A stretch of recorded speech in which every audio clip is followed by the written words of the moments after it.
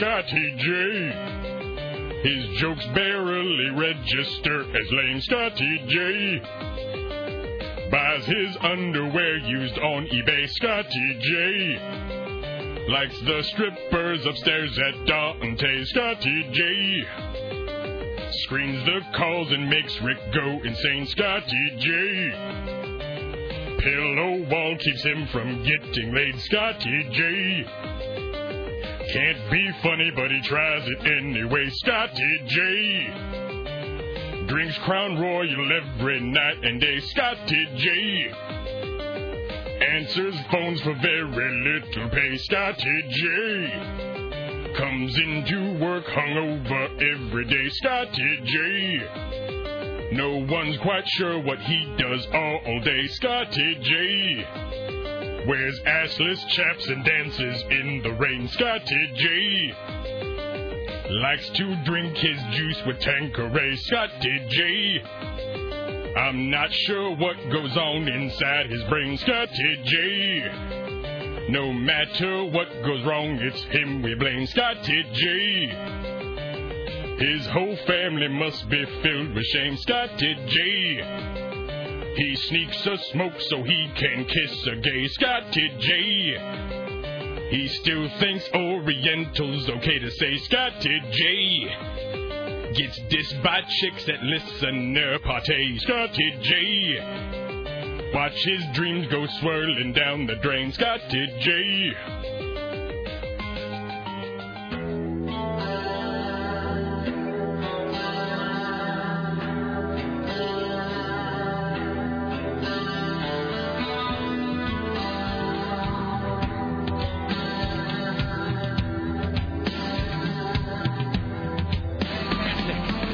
How many more times can I really play that? I mean, really, honestly. Oh, that's sad to say. Conceivably speaking, there's a finite number of plays left in the Scotty J song for any number of reasons. Especially because, what did Todd the Corpse say? Because as a culture, we've all dumped Tazon Day by the side of the road and sped away. So, in a week, nobody will even remember what that's parodying. It'll be like that, do you remember that Cheech and Chong song, Basketball Jones?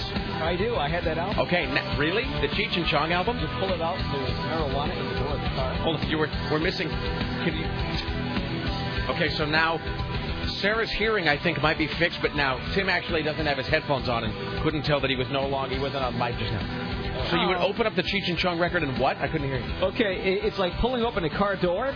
You pull it open, and the inside sleeve shows marijuana inside this car door because the album itself is a car door.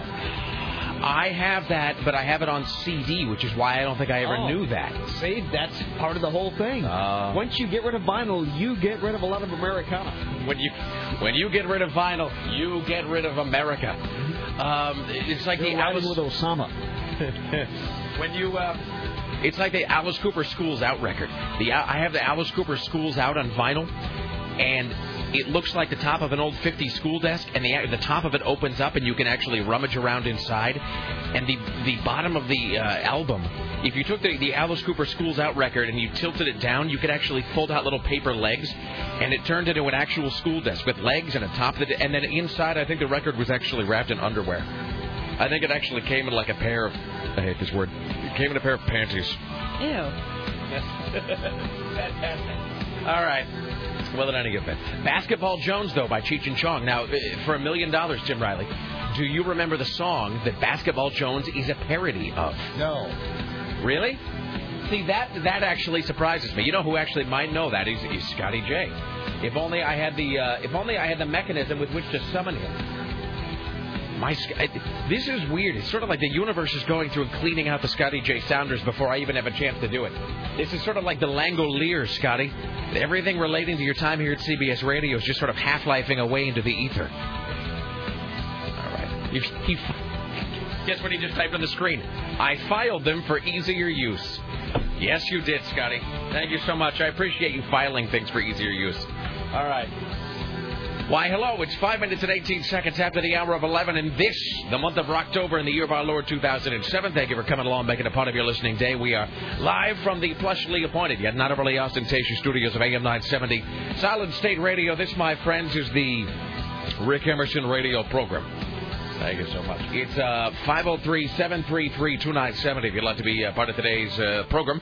503-733-2970 with your comments, your clarifications, your 2 cents, your conventions, your what have you. It's 503-733-2970. You can also email if you like. It's Rick at rickemerson.com, Sarah at 970.am, Tim at 970.am, or Scotty J at 970.am. Scotty J, actually, for the remaining 2 days of this week, will be there hunkered in his hovel, waiting to pass along your observations about the interesting, the groundbreaking, the tedious, the mundane, the what have you.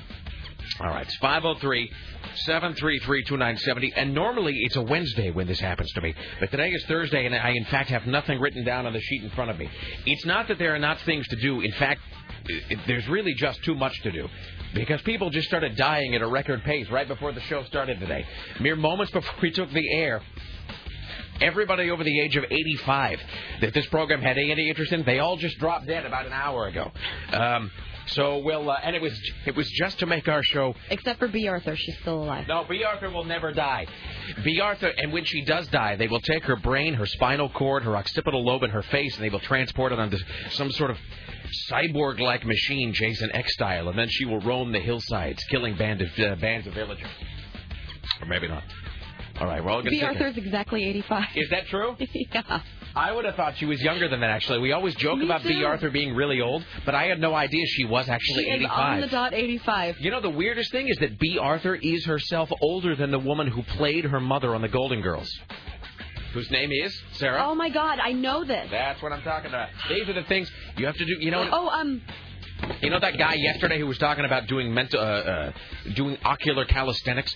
He was talking about exercising his eye to keep your vision sharp. You got to do pop culture exercises with your brain, so that at any moment, if they decide to hire you for some kooky morning zoo in Los Angeles, you'll be ready to go. Crap. Okay, you think about that. You think about the woman who played B. Arthur's mother on Golden Girls. Tim Riley, you try to come up with the song which Basketball Jones is a parody of. Estelle Getty. Yes, well, see, there you go. Thank God. Wait, this is like a pop culture Olympics. Oh, my head hurts. Meanwhile, Scotty, you tell me the name of the girl who played the robot on Small Wonder. Then we'll all be set. All right.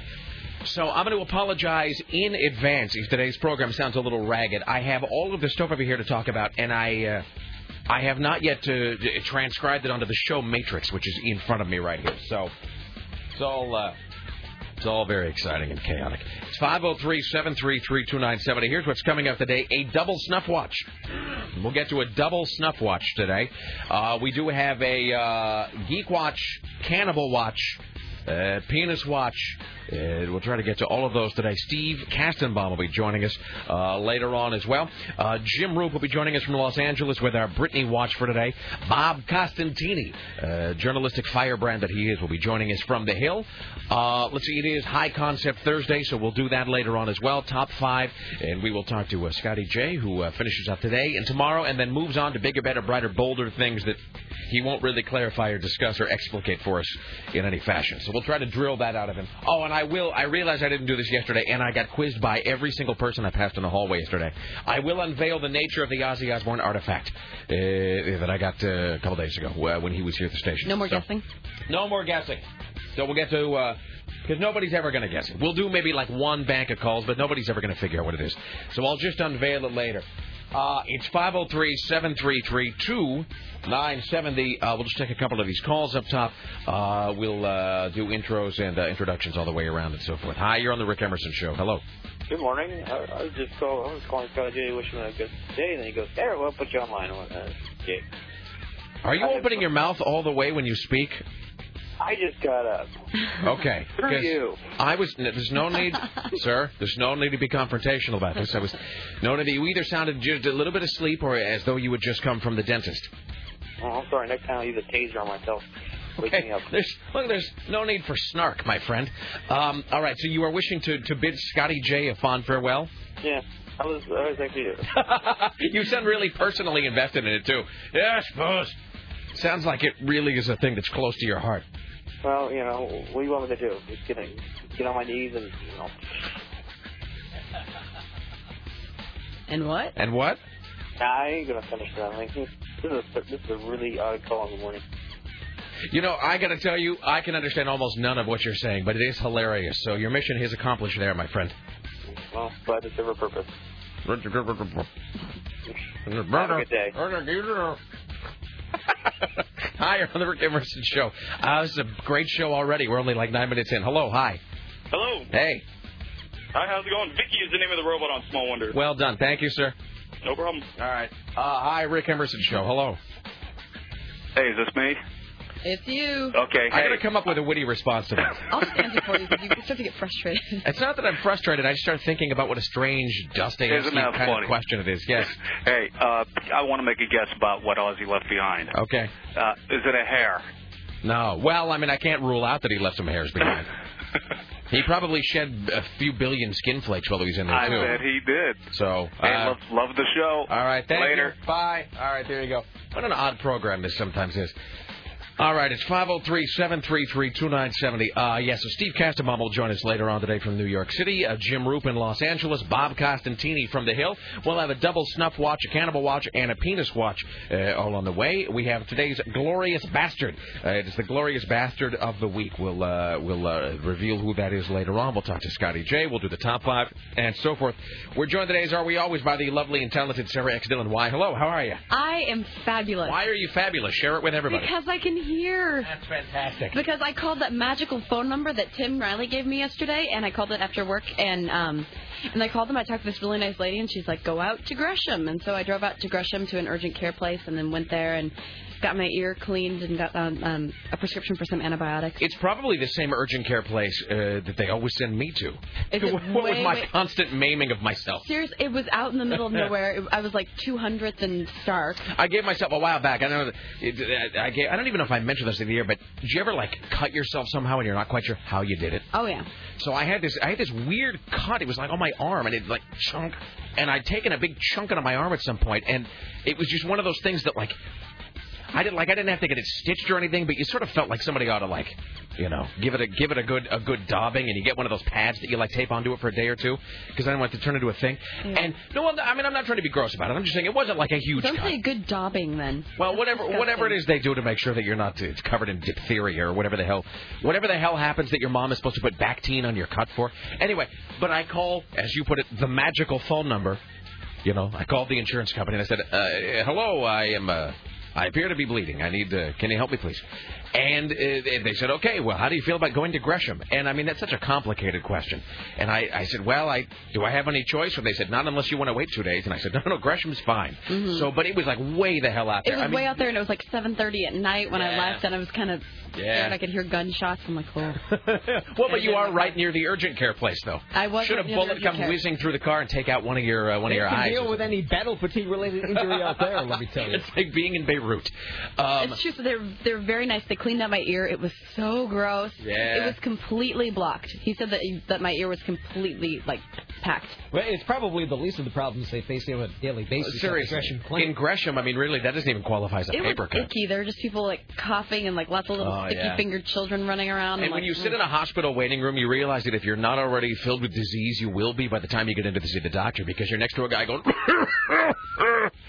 I mean, it's like you're being surrounded by the opening 15 seconds of sweet leaf on every side, and you know that you're just inhaling microbes by the billions into your soft, fragile lungs.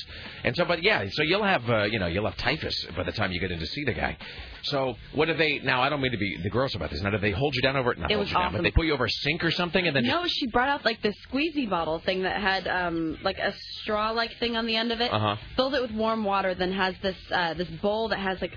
I don't know, like a half moon cut out for your ear. Yeah. You put the bowl next to your ear. Kind of like the sink they use when they wash your hair at the hair cutting place. Yeah, except for it's one that I was holding. It was just like a little bowl, so I held it up to my ear.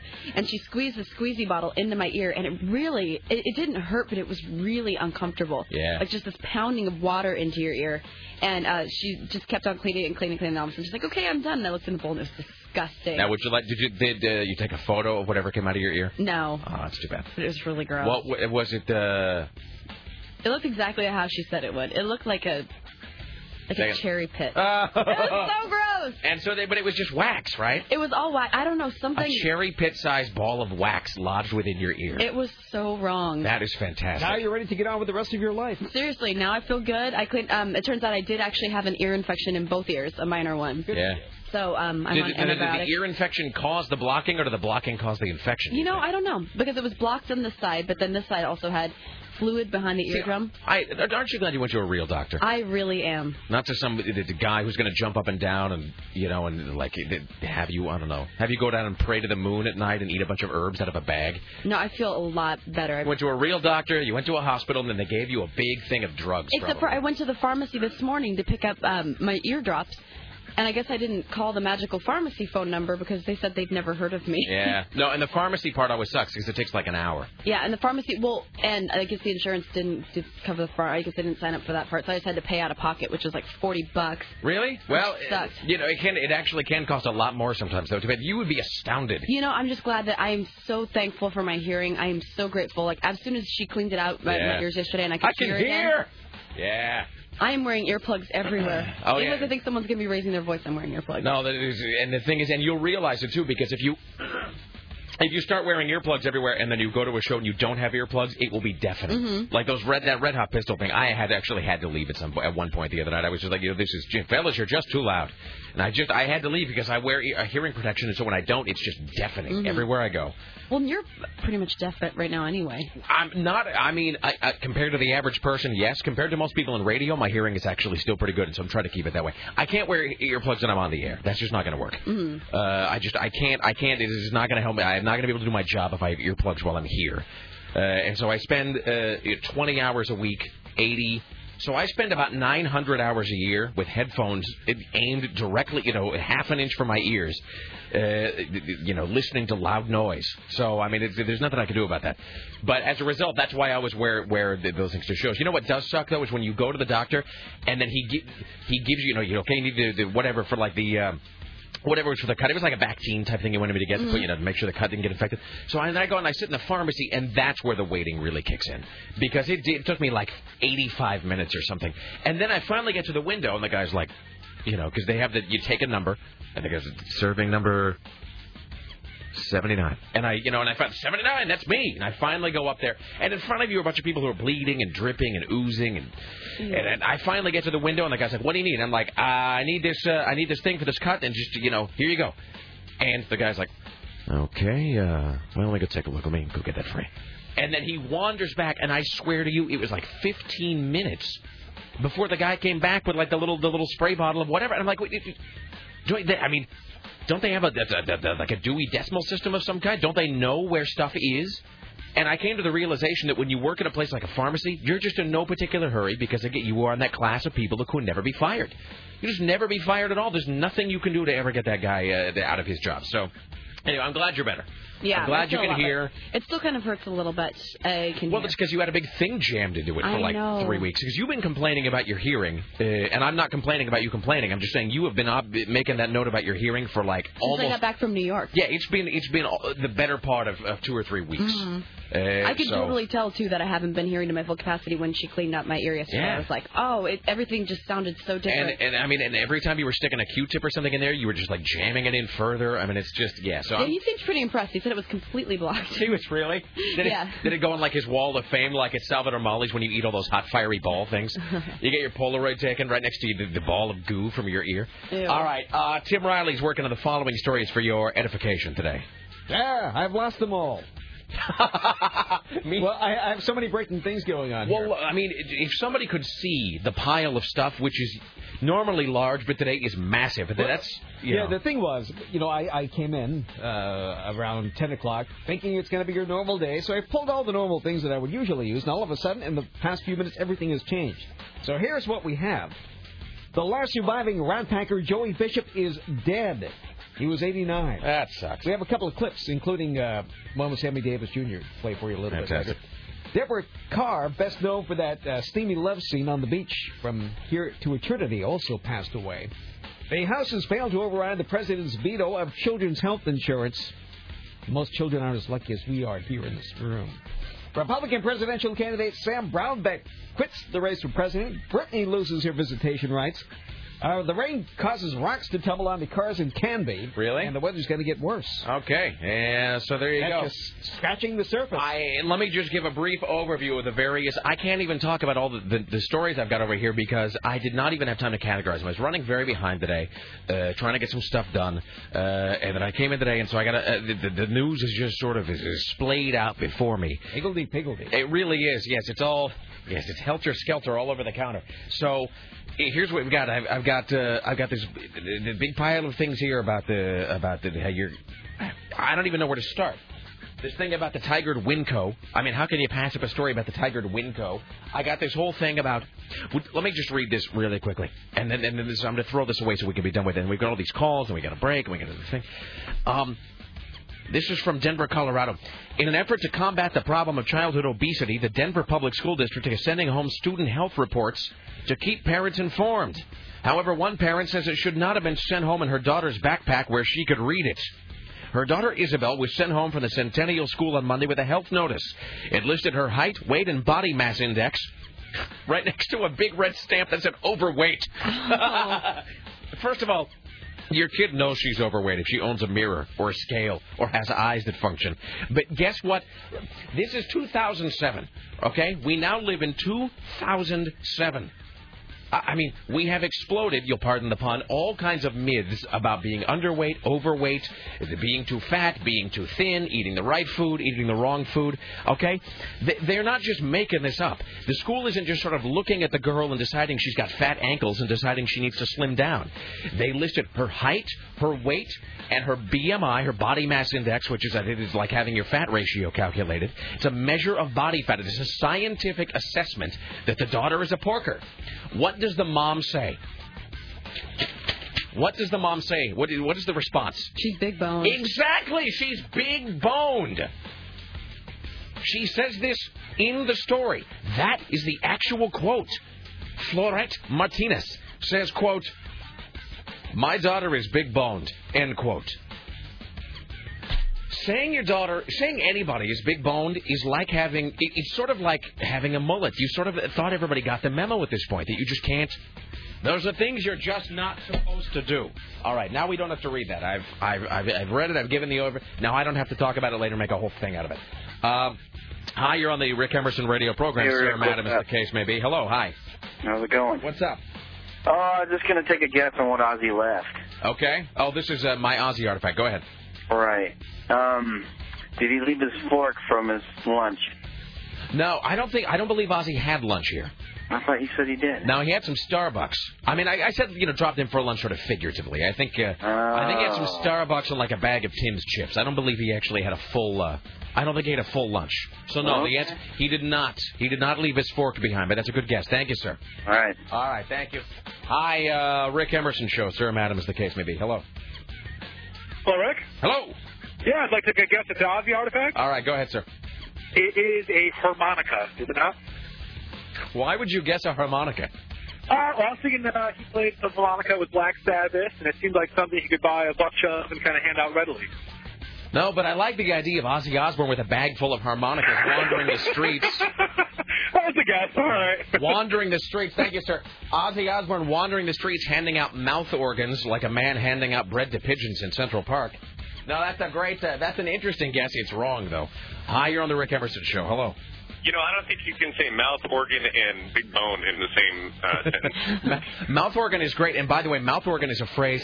That is a way to refer to the harmonica that I had never heard of. I wasn't familiar with that until it's disturbing in so many ways, though. I wasn't familiar with it until years ago when I watched The Commitments, which is a fantastic film that takes place in Ireland. That's one of my favorite films of all time.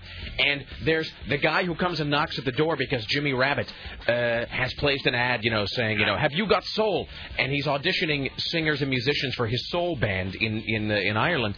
And so the kid shows up at the front porch with a harmonica, and his dad, who is what's his name from Star Trek Voyager, answers the door, and the kid just immediately starts playing the harmonica.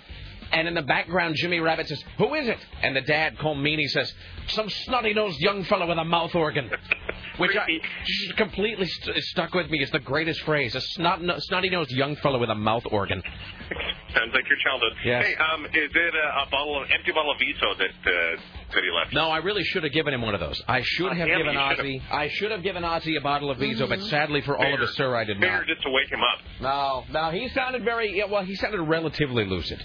I mean, not absolutely lucid, but I mean, it's all relative with Ozzy. It really is. Hey, Sarah, did the doctor, not to go off topic here, but did the doctor, as a fellow ear sufferer in kind, did the doctor tell you to make sure you drained your ears each time after you showered?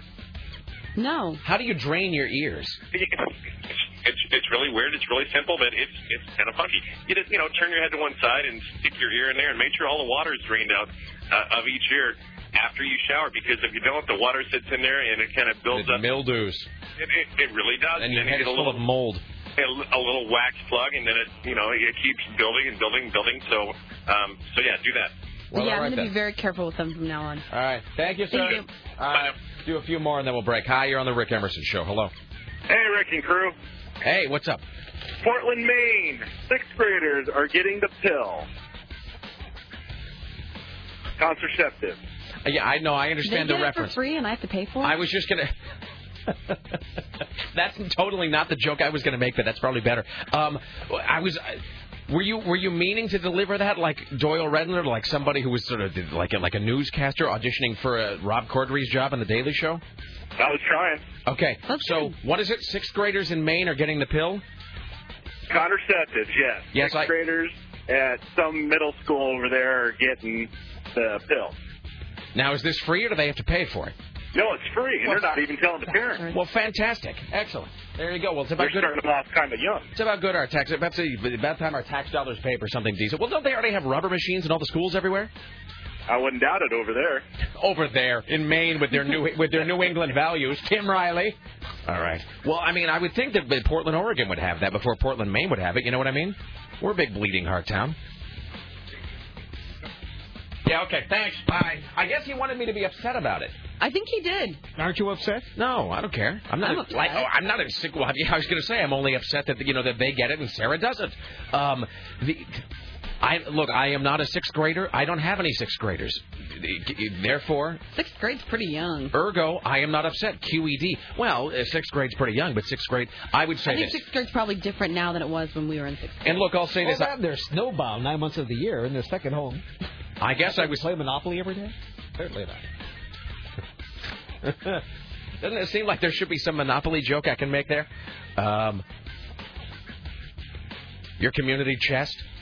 Something? No, I don't know. No, but I was look. I guess he wanted me to be upset about it. I would say that 6th grade is really young to be getting birth control pills, but you know what 6th grade is also young to be doing? Having a baby. Mm-hmm. So if I have to choose between 6th graders getting the pill or 6th graders getting pregnant, I'll take pill, please. Hi, you're on the Rick Emerson Show. Seriously. Hey, Rick, that thing you borrowed from Ozzy the other day, I think I know what it is because I have the same thing. Okay. Okay, Ozzy, my brother played with Ozzy a couple years ago when his drummer got sick, and Ozzy is known to have poor bathroom practices. So I think you have a floater just like I do. Oh, no. What? No. Stop that. Don't ever call again. You can call again, just not about that. Hi, you're on the Rick Emerson Show. Hello. Why, hello. All right. Well, we're going to finish this out and then we'll break because the calls are getting progressively weirder. Hi, you're on the Rick Emerson Show. Hello. Hi, how are you doing? What's up, sir? I got a guess. Some of Ozzy's hair, came off the back of the seat. No. Somebody had guessed hair, and again, I can't rule out the fact that Ozzy left hair behind. Yeah, I hadn't heard that guess. Hi, Sarah. It's Steve from the Beef. Hi, Steve. Hello. How you doing? All right. We keep on guessing. Thank you. Bye now. All right, there you go. All right, it's 503-733-2970. So in case you've missed the last 20 minutes of the program, Sarah can hear again. Oh, Tim Riley, I forgot to even note this. You are no longer bespectacled. I am not, no. So wait a minute. That's strange. I've never known you without glasses. Sarah's hearing is back to normal. You are now wearing your bifocal contact lenses. Yes, when you started here, as a matter of fact. You didn't wear glasses? I was still wearing contacts, but just for reading. Okay. And then when my far-away vision got worse, I had to start wearing bifocal. Okay, but now you have bifocal contact lenses. That's correct. I will say this, here's how I know that was a good move, because I didn't really notice it. And I think that is the definition of a good move for your appearance, is when no one really notices. It's like when you get a haircut or you change your hair color or something. If people don't notice, that means that it's not too drastic or weird. So I think it works. You look good without glasses. Why, thank you. I was born that way. Now, are you able to see properly? The bifocal contacts work? Hey, somebody sent me pretty cool. Someone sent me the link to those Nike contact lenses you can buy that are non-corrective, but that they tint everything. Nike got into my head and stole my idea. Totally. Somebody sent me the link. You have to have a doctor say that it's okay because of your eye health to make sure you don't have an infection or anything in your eye. But it was a link to go to Nike, and Nike will sell these contacts you put in, and they tint to keep the sun out of your eyes. Depending on how much they cost, I might actually buy those. Because if you're going to be and you looked at me like I was a crazy person. No, yesterday. I didn't look at you like you were a crazy person as such. It just was one of those things that I had to sort of wrap my brain around. But of course, like all good ideas, Phil Knight, beat us to it, and he's been marketing it already. So, all right. Okay, we should be done. It's 503-733-2970. I'm unclear about whether we've gotten to a lot of stuff in this opening segment or nothing at all. Sources point to nothing. We'll break here. We'll come back. Bob Costantini coming up later on. Steve Castamon, Tim Riley at noon with the noon news hour featuring a double snuff watch. Now with 200% more celebrity death. Later on, James Roop, Top 5, Scotty J, and so forth. Stay there. It's Rick Emerson.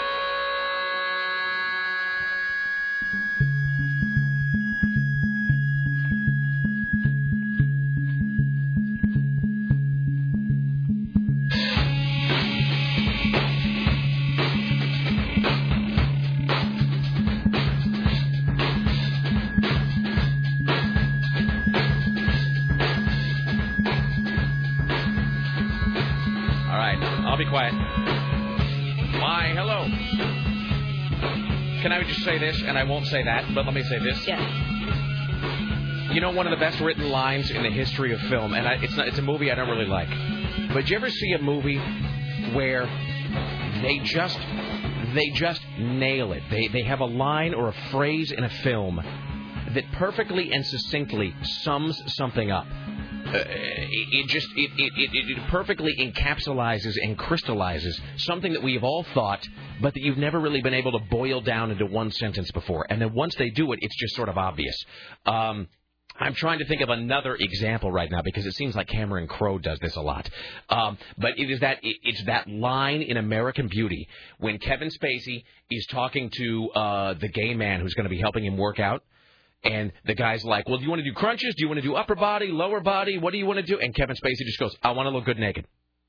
And that's it. I mean, because that's I don't care what anybody does in exercise. I don't care what you do at the gym. I don't care what kind of diet you're planning. That's all anybody really cares about. I mean, unless you're going to be doing the one-man Iditarod triathlon, swimming the English Channel contest.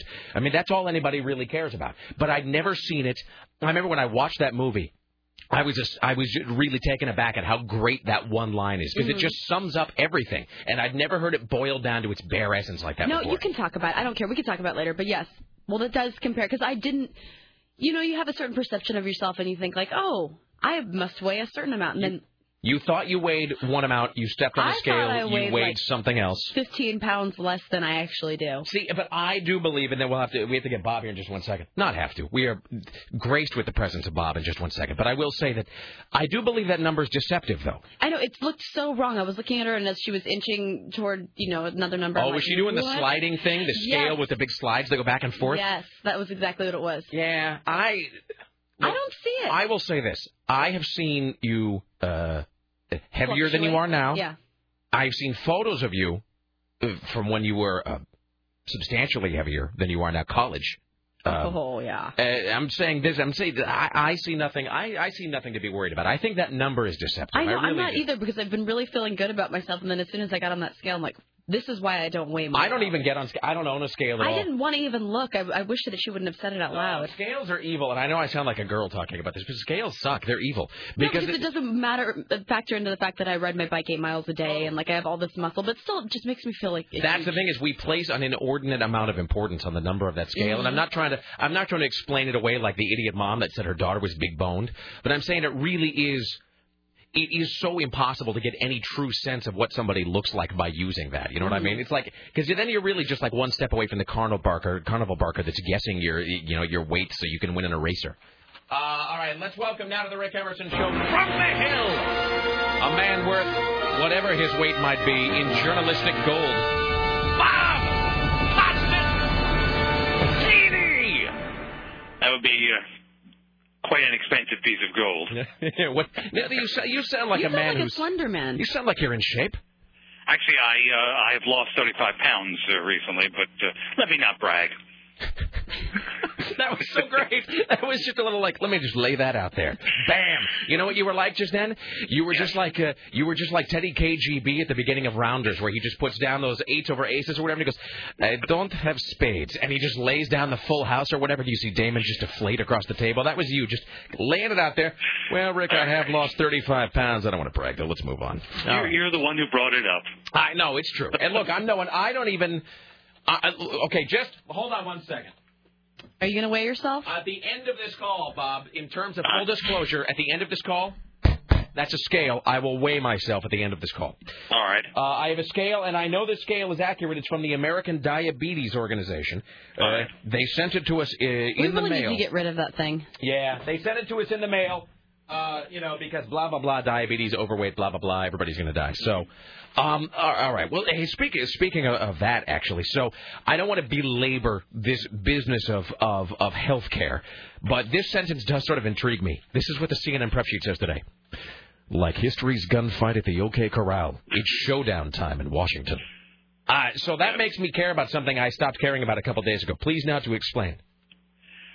Yes, perhaps a bit of hyperbole on the part of the assignment editors at CNN, but in truth, it is the sort of thing that makes Washington tick much anymore.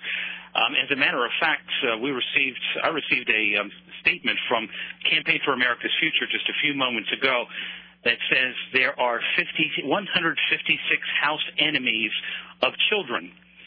These are the people who did not vote to override the president's veto a short time ago. And are they really being called the enemies of children? Enemies of children. This is the Campaign for America's Future. It is a liberal organization. No. But obviously they would take a issue with being declared enemies of children. I mean, I'm not trying to laugh at the idea that somebody's an enemy of children, but it does show just at this point in 2007 how we have just stripped away any pretense of any sort of nuanced discourse in this country. I mean, the enemies of children. All right. But the veto clearly is, I mean, this is a thing that the Bush vetoed it, and it's not going to pass ever unless it comes back in some radically reformulated, they're going to have to really overhaul this if they ever want to push it through, correct?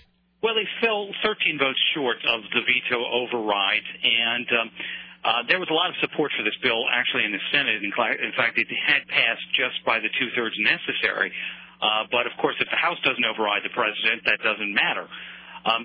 They may not be all that far apart. I mean, everyone is taking positions and, putting up fronts, if you will. But there may be some behind-the-scenes negotiations going on. The president has sent 3 of his cabinet officials here to Capitol Hill to start trying to work out some kind of compromise. The Democrats' bottom line, though, and they insist that they're going to stick with this, is to cover a total of 10 million children. Right now, a little bit more than 6 million are covered under the S-CHIP program. So it remains to be seen. If you want to make sure that you cover those 10 million children, you have to do it with a lot more money than what the president is willing to accept, it seems. All right. I will say this, by the way, that I am an advocate of overhauling our healthcare system. On the other hand, I don't really care for youngsters, so I would like now to be named an honorary enemy of children. Just for everybody listening, Rick Emerson now, as of today, for the rest of today, I will be an honorary enemy of the children. No comment from me. I'm just saying. All right. Bob, would you like to take a guess at my weight before I stand on the scale? No, actually, I haven't really a clue, to tell you the truth. All right. You sound like a relatively I'm a fit person. I'm a little under 6 feet tall, and I am of medium build. Is that a fair statement, Sarah? Yes, you are medium build. Can I take my shoes off? Do it. Okay. Because I'm just saying, because I got my shoes are kind of heavy. Am I guessing? Go ahead. 185. 185, Sarah Dillon? 174. All right. Scotty, do you have a guess as to what my weight might be? We'll say. So Bob is saying 184, 182. All right. Showcase Showdown style. I'm now stepping on the American Diabetes Association scale. Oh, that's no good. I am... Wait, hold on. 190. There you go. Yeah. So well, you don't look 190, so that makes me feel better. No. I would say 170. Actually, you know what? I guessed exactly 15 pounds under what you are. Yes. So and that's what I want to be as well. Let's just pretend. Scotty has noted on the screen that I am, quote, a real fatty patty. Thanks, Scotty. Only because it's your last week, Scotty, will I allow such vitriol to come out of you unpunished. All right, Bob Costantini, enjoy the rest of your day, my friend. I'm sure we will speak to you tomorrow. Goodbye to Scotty and goodbye to all of you. Thank you, sir. Talk to you soon. Bye. Thanks. Bye now. There's Costantini. From CNN. Why do I suspect he weighs a whole lot more than that? He sounded so deflated that I only weighed 190. Yeah. All right, we must Google Bob Costantini. All right, there you go. Did you throw that in the garbage? Throw it in the scale? garbage. No, Get I got to rid of keep it here for future humiliation. No, it's bad. We should tell bands from now on that they can only come on the program if they allow themselves to be weighed. We'll play your song if you let us. It's sort of a health-based plug-ola system. We'll play your record if you allow us to give out your weight on the air. That's a great idea. Hey, because there was the other thing that goes out every... So mean and hilarious. There's that thing, that goes out all the time about how you can't take money from record labels and the bands can't pay you to play stuff, which is fine, whatever. Because I think that's been a law since like 1952, ever since they sued Alan Freed into oblivion. I have to tell you, Bob Costantini looks exactly like he sounds. Really? I picture him looking like Bob Schaefer from CBS. Okay, look at this. Oh, see, I didn't picture him as that. No? He doesn't look like I thought he would. Oh, he looks exactly like I thought he would. Good-looking man, though. He is a good-looking man. See, he does look like a newsman. He does actually look like he's big boned. Yeah, and I'm not saying fat. I mean, literally, he does look like a big guy. He's got a large frame, Sarah. But you know what we ought to do? Because in radio, for decades now, there have been rules against taking money or drugs or whores or whatever in exchange for playing a rock and roll record. I miss the whores. So what could we start doing in exchange for that? I think that you've nailed it. The weigh-in? You have to have a Rick Emerson show weigh-in. We'll play your song, but in exchange you must weigh in on the scale, and we will announce the weight of every band member on the air. Then you get a play. Then you get a spin. All right. I like the scale. So everybody else kind of gets in under the wire, but that's the new rule from now on. All right. Let's take some of these calls, and we'll get Steve Didn't have to weigh those fatties in Nickel Arcade. Yeah, seriously. All 100 pounds of them. Pig pies. Hi, you're on the Rick Emerson Show. Hello, sir. Hey, Toby, how you doing there, buddy? Thanks. Hi. What's up? Thank you. Oh, I'm just playing. Sorry, I had to throw that in there. Hey, speaking of Toby, I had a comment about the whole big bone thing. Yeah, we have this great story from Denver where this girl got sent home from school with a note from the nurse who had taken her body mass index and said, "Hey, you're overweight." And the woman said to the newspaper, quote, "My daughter is big boned." Yeah, well, somebody should ask that mom if she's ever seen a fat skeleton because he's gone. Well, as somebody once noted, your bones don't grow at a certain point. You get to be an adult and your bones stay exactly the same size. So there are no fat bones. Yeah, so big bones is just kind of a cover-up for saying my daughter's a porker. Yeah, I'm with you on that. Thank you, sir. Hey, you're welcome, Mark. See ya. Thank you. Two more, and then we'll talk to Steve. Hi, you're on the Rick Emerson Show. Hello. Hi. Hello. Hi, I just wanted to call in and agree with Sarah about her ear operation. Uh-huh. I had the same thing happen about 4 months ago, and the water was uncomfortable, but it didn't hurt. And what they pulled on my ear looked kind of like a hairy raisin, actually. Yeah, it was so gross. Like, I thought it was so gross. I know. I thought it would be kind of neat looking, but it was just really just gross. Somebody has said here, people are demanding to see the thing that came out of your ear, but I don't think we have it. No. It's been flushed away. It has. Somebody has said here, they have found that the exact gene for thick dark earwax, it is genetic. Apparently there was an actual it wasn't study. Really dark. Really? What color would you? What food would you compare it to? It was like an caramel corn. Yeah. Really? Yeah. Like an amber kind of a thing. Yeah. Well, I've never had earwax or problems with it before. I don't know. I think the doctor said he thinks that it might have. I was listening to something too loudly, and it dislodged a chunk of it. It goes inside, and then a rolling stone gathers moss. Earwax gathers more earwax. Okay. Oh, that really is horrific. It is. I know. And now I feel all dirty. Yeah. It was worth $125 though. It was worth let's see, about because you had $60. the copay and then the medicine. Yeah, so worth it. But I mean, seriously, and I don't mean to. Well, whatever. We'll just move on. All right, thank you, sir. Thank you. All right, one more, and then we'll talk to Steve Kastenbaum. Hi, you're on the Rick Emerson Show. Hello. Rick, got a question. What's up? Is encapsulizes a word? Encapsulize? Yes, I do believe it is a word. Wouldn't it be encapsulate? Well, I suppose. I mean, that's one of those suffixes are real tricky, and I know that in a sense all words are made up, but I do believe that's. Well, now I don't even know. I think now that I think about it, I'm doing that thing that I always criticize people for, where I have Listen, he was just waiting for me to admit it. Just trying to be your little Jiminy Cricket, because I know it gets your panties in a twist. I'm doing that thing where I add IZE to the end of end of a word that didn't really need it, like the one I always say is moisturize, when the word is actually new word maker. Yeah, when really the word is moisten. Well, let's not go that far. I will say. I didn't mean to call you out in front of public. No. I will say, though, for the record, we have talked about this before, that I've always wondered how you coin a word. Because, they say, like, well, this phrase was coined by so-and-so in 1909. I always wonder. It's incorrect the first time it's used. Well, most things do. Most incorrect words, that sort of are like that. They sound good until you sort of examine them. But I always wondered how I could get on my business card, like wordsmith, coiner of words. You know what I mean? That it does seem like that ought to be a job where you sit in a room and you come up with new words for things. Yep. All right, thank you. Yeah, no, I did kind of like in Josie and the Pussycats with that whole system where they come up with new hip slang words. It's exactly like that. Exactly. You know what I heard the other day, and then we will talk to Steve in like 10 seconds. I heard the band that is the main project. We're going so deep here. I heard the main project of the girl who does most of the music for Josie and the Pussycats. Who's the lead singer of Letters to Cleo? No. It's well, she didn't do the music. I know that she sang. It's a woman who wrote the songs. Okay. There was a woman who wrote a great number of the songs for Josie and the Pussycats, and she fronts this sort of power punk band. I forget the name of them. The name is escaping me at the moment.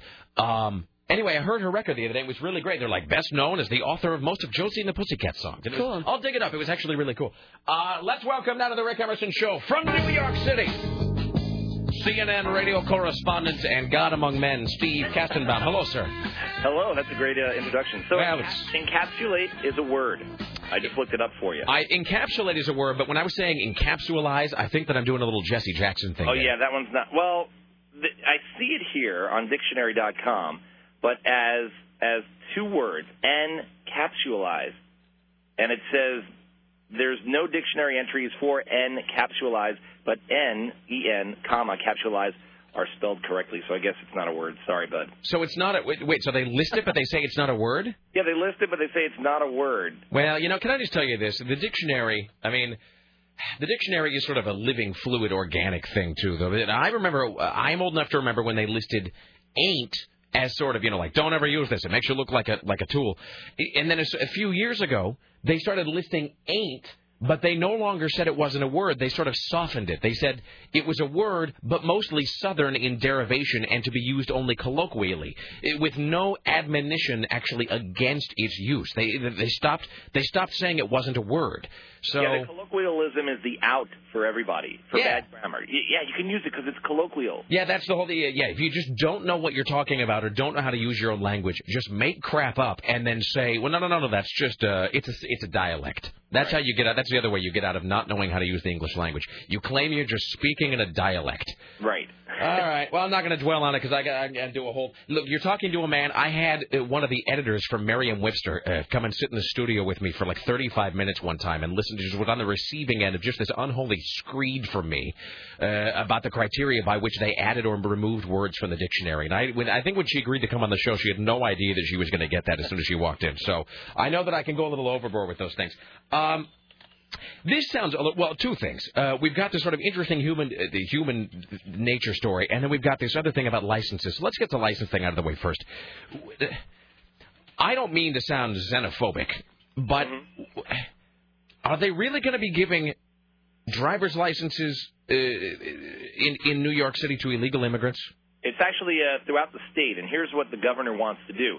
He wants to change the criteria for how you get a driver's license here. Right now, one of the things that you sort of need is a Social Security card, But the governor's saying, that's ridiculous. Why do you need a Social Security card? Whether or not you're a citizen of the United States really doesn't determine whether or not you're able to drive a car here. If you're here as an immigrant, you can still get a driver's license legally in the United States. He's just sort of extending this by saying, in addition to not needing a Social Security card, the new documentation that you need would make it possible for also illegal immigrants or undocumented aliens, if you want to call them that, they would be able to get driver's licenses here in New York. And this already exists in 8 other states. But he's saying that it would actually make us safer because so many hit-and-run accidents are the result of an illegal – I don't know if this is true or not. We don't have figures on this. But he claims that a lot of the hit-and-run accidents out there are the result of illegal immigrants driving without a license, and they take off because they don't want to be captured because they don't have a driver's license. Yeah, but I mean... or insurance. I suppose that's the case, but I mean, and look, again, I'm just sort of surmising. This is not a thing I know to be true. But does it seem likely that the average illegal immigrant is going to, is going to be calling up Geico and getting like a full coverage policy sent to their house? I mean, it just, I don't know. Maybe I'm just making crap up, but it just doesn't seem like one of those things that's likely to happen. Well, the counter-argument is, and Lou Dobbs has been going off on this every night on CNN, is that you're rewarding somebody who's done something illegal by giving them a legal document that's legitimate. It just doesn't make any. And the only reason I bring it up, because this is New York, but it was on the front page of the Oregonian last week, because I do believe, not only our current mayor, but I do believe our governor is actually in favor of this. So it's just, and it's one of those things that just. It's like stroking a cat's fur the wrong way. It just seems it rubs against the grain of my head. It just seems to be so illogical.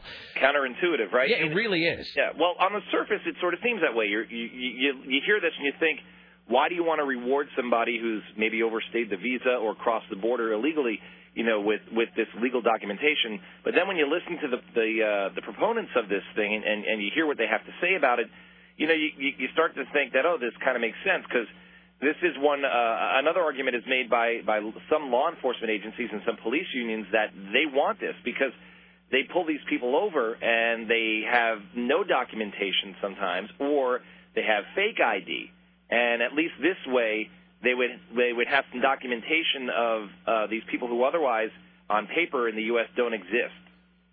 All right. Well, let's move on to this other thing, because this subject is giving me it's tying a knot in the middle of my brain. This is what the CNN prep sheet says today, but the story says, has this ever happened to you when you visit the Big Apple? First, you get lost in the subway. Then you can't figure out what direction you need to walk in when you climb out of the station. You know what's happened to me? I've actually been lost in the New York City subway system from time to time, and then while I'm there, I actually start to get this weird claustrophobic fear that I'm not going to find my way out, and then come midnight, they're going to put those gates up, and I'm going to be locked in down there over a long Labor Day weekend. I have this terrifying phobia of being locked inside a subway station for 3 days. I had that fear when I was in Paris because they actually shut down the metro there at night, and the gates come down. Yeah. Yeah, but they don't. Fortunately, here in New York, the subway system operates 24/7, so that could never happen. So what are they going to be doing with this? So it's really funny, I think, because outside a couple of subway exits, they're putting on the sidewalk a giant decal that sort of looks like a compass, and it tells you what direction north, south, east, and west is when you come out of the subway. But if you don't know which direction your destination is in, does that really help you? No, of course not. Right. So you can go on walking, for blocks in one direction before you realize that you're going in the wrong direction. But it really is a problem. You see people all the time, doing the big 360. Oh, no, and I understand. And I every time I'm in New York and I get lost on the subway, I look like every idiot hick tourist from Des Moines, because I get out there and what do? I start looking up at the sky at all the tall buildings as though that's going to tell me where I'm going in Manhattan, which it does not. So. And then I walk by you and I say, excuse me. Yes, sir. And then you ram into me holding a hot dog in one hand and a cell phone on the other. By the way, this email just says, Rick, how strange is it that an illegal alien can get a driver's license, but I had to show 2 forms of ID to get a Blockbuster video card? There is something very wrong with this country. All right. Are you on tomorrow, my friend? Yes, I will be. Okay, well then tomorrow we will speak with you as we begin the weekend. So enjoy the rest of your day and have a great afternoon, sir. I just have one really quick thing for Sarah. I have 2 words: Q-tips. No, see, Q-tips scare me. The thing is, with this lodging of this goo inside of her head, I think the conclusion we came to, and I was just sort of making this up, but I think a doctor might actually support my thesis here, is that with Q-tips, I don't mean to be disgusting as we head into the lunch hour, but behold how I just jump right over that hurdle and begin the disgust. The thing with Q-tips, you're supposed to use them in a swirling motion. And I hate the word swirling, but I don't really know how else to describe it. A rotating motion. But I do believe if you actually read the Q-tip packaging, it does in fact say, like, don't stick this deep into the recesses of your ear canal. Yes, do not insert into ear canal. But what do? You stick it into your ear canal because, and I think I'm speaking for a lot of us here, because it kind of feels good. I do it all the time. No, I mean I'm just saying. I don't like sticking things in my ears. It weirds me out. You don't find like a deep ear scratching is kind of good? See, that's. I think I don't think I'm alone. I think a lot of people find it sort of satisfying to scratch deep inside your ear. I think it's like a weird. I don't know. That's where we share DNA with Cocker Spaniels or something. No, I agree with you. When I come out of the shower, I want to put the Q-tip in there. So I think that over the course of time, not unlike tamping wadding and black powder inside a muzzle loader, I think she's been shoving earwax deeper and deeper into her ears until it turned into something approximating that giant boulder at the beginning of Raiders of the Lost Ark. You know what I mean? So I would have loved to have seen a picture of that. Yeah, well, there's always next year. Yeah. Or next ear. All right, thank you, Steve. So long, guys. Bye now. All right, there you go. Take a break. Tim Riley, are you preparing news for us? Oh, yes. Fantastic. All right, it's 503-733-2970. When we come back, more of your phone calls. Tim Riley, Double Snuffwatch, Scotty J, Jim Roop, the top 5. Oh, me, oh, my. You stay there. It's the Rick Emerson radio program. Don't go anywhere. Here's the sounds.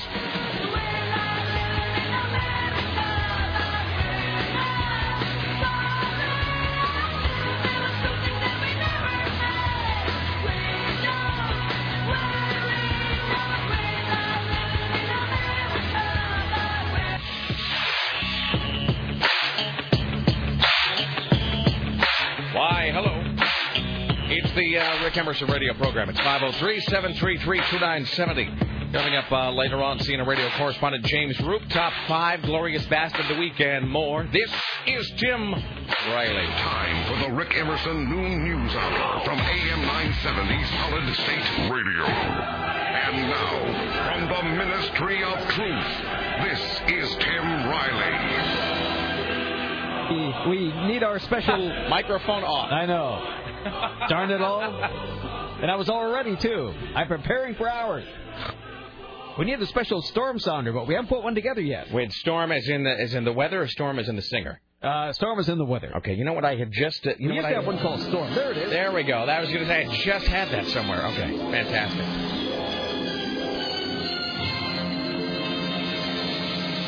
It's the first winter storm. How can it be called winter when it's still fall? Well, anyway, it's reached the coast of Oregon, and it's moving inland. If you're on the coast, you can expect winds of 75 miles an hour. In the valley, you can expect winds of 50 miles an hour. Things are getting worse. It's going to be terrible all afternoon. Crews have made the round all day to make sure that storm drains are clear of debris, especially in expensive neighborhoods. Really? Does it actually say that? No, but it says the West Hills. Oh. Thank you for translating. Thank you for cutting through that newspeak on the fly. The city's asking you to clear out your own storm drains if you don't live in one of the better neighborhoods, because they just don't care. Make sure the catch basins are clear, and piles of rake leaves should be at least 10 feet from the curb. If you can't clean the storm drains on your own, the city will lend you a hand. For assistance, call 823-1700. That's 823-1700. Does it really say that the city is going to clean the West Hills? They already did. Can I see that for a second? Sure. They've been in the West Hills all day. There you go. Well, that's wonderful. Thanks so much. That's great. Okay. I don't think anybody in my neighborhood does any of that.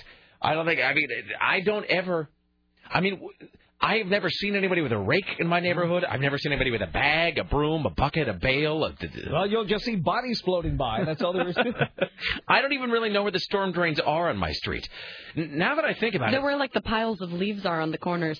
They don't even... Maybe they're covered by piles of floating debris. Yeah. Or piles of dead people. I was just going to say, I'm not even entirely sure that my street is equipped with storm drains, really, now that I think about it. I think it's another one of the faces of meth. I think it may actually just roll down towards Gladstone. I'm not even... Well, I'll go look into that. Not really. Okay. I just leave the leaves. That was unfortunate. I just let the leaves continue to lie there. Be? I leave them alone. It was inevitable. I had to say it and get out of the way. No, I just let the leaves just lie there. And then, by the time, April comes around, they're kind of gone. I just sort of let them just degenerate away into the soil. I call it it's like a natural composting activity. Well, rocks broke loose, tumbled out of the highway of 99E near Canby this morning, damaging a car and causing a traffic jam. One car was struck by falling boulders. ODOT was on the scene, working to clear the roadway as fast as possible, and one lane of traffic was getting by during the cleanup effort. The rock slide is between Canby and Oregon City on Highway 99E. Then, Amtrak service to Portland from Seattle has been interrupted. They don't know if it has anything to do with the storm. It is a derailment. Both sets of tracks near Statelacom. That's south of Tacoma. Like that matters. Anything in the Tacoma vicinity is sort of losable. And so, you know what I mean? Those are when they do that when NORAD does that weird first strike map where they show they show the cities that they're going to try to save and then the cities that they're just going to have to let go, like the other two bases in a missile command game. Some are expendable. Anywhere near Tacoma, you can just sort of write that off. And better luck next time when God spins the great karmic wheel, my friends. All right, then. We have a double snuff watch today. Here is your double snuff watch for Thursday on the Rick Emerson radio program.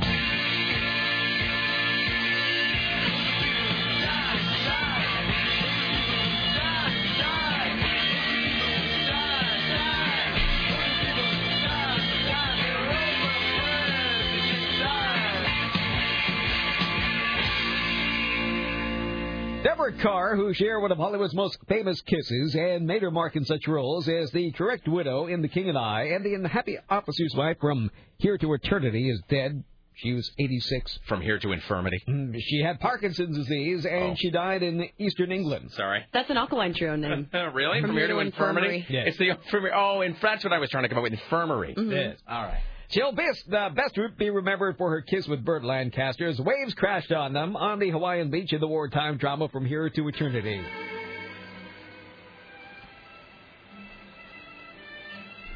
I never knew it could be like this. Nobody ever kissed me the way you do. Nobody? No, nobody.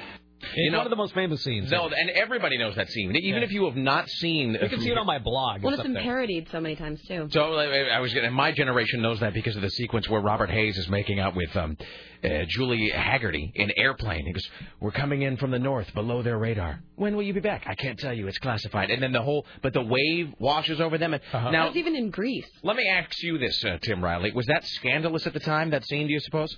It kind of pushed the decency level. Because he was shirtless.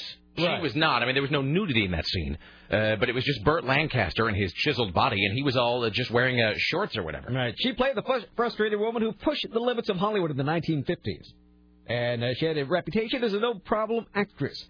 She was the only daughter of a civil engineer and architect who died when she was 14. How about this, From Here to Mortality? Oh, that's good. Ah! That's even better. That's okay, everybody. We've created that joke right here on the Rick Emerson radio program. This joke copyright 2007, Rick Emerson Show. From here, come on yourself. All right, I'm just saying. All right. No, here the thing about that From Here to Eternity scene is that it is very. If you watch it now, it is. Maybe the sensual is the wrong word. It is kind of phallic in a weird way, though, because they're doing they're doing the big sexual kiss, and then just the big white foamy wave comes and just covers her and everything. And it is one of those things that I don't know if that's a scene that was intended. Because you think this sometimes when they're filming a scene like that, you wonder if they know at the time, at its inception, if they know that they are filming a trademark scene. Yes. You can see sometimes in a movie when a guy is clearly trying to create a catchphrase, or when they are trying. You can tell when they wrote it and they shot it and they directed it, and the guy behind the camera is thinking, "This is it. This is my Bergman moment. This is the one they will play at the Academy Award clip show every year." And some of those scenes that are fantastic, I think, just come about through sheer happenstance. They don't even really recognize how great it is, and I think that might be one of them. It is just such an iconic shot. So she's dead. Yep, at 86. Part 2. She's been 86th. As a matter of fact, she just turned 86. I'm like sorry. A couple of weeks That's ago. what What is with you trying to get all like the one-liners today? I'm just because if I don't say them, they just pile up inside my head. Like it's all too soon. They become sort of like the goo inside your left ear, Sarah. They just stack up. I know, but if they were funny, but it's like you're trying to work them out in your head on the air through your mouth. It's like shouldn't you work them out in your head and then say them? Kind of a weird sentence. All right, go ahead. Here's Tim Riley with the second half of that. Well, he was most famous as the surviving member of the Rat Pack. Joey Bishop has died at his home in Newport Beach from multiple causes. He was 89. Best remembered as a member of the Rat Pack, of course. He began his career as a burlesque performer. He met Frank Sinatra in 1952. And the pair teamed up for a series of nightclub acts at the Copacabana in New York. He was a frequent guest on a number of TV shows, including What's My Line, The Match Game, The Tonight Show with Johnny Carson. Eventually, Bishop got his own Joey Bishop show. Now, the original one was an early 1960s sitcom, which got off to a rocky start. The response from both the audience and critics were negative. It was kind of like a make group or daddy type show. Oh, it was a scripted program. Yeah, not like a variety sitcom. No, this is 1961. It came out around the same time as Dick Van Dyke, and they tried to make it like that. It didn't work out for him. So then, as 1960 rolled along, everybody wanted to go up against Carson. So CBS gave Merv Griffin the late night talk show on CBS, and ABC gave Joey Bishop their late night spot. So he sat behind the desk and bantered with a sidekick who was Regis Philbin. No, he was his really? man. He was his. And if you want to see a clip of this, it's also on my blog today, and we have a scene from this.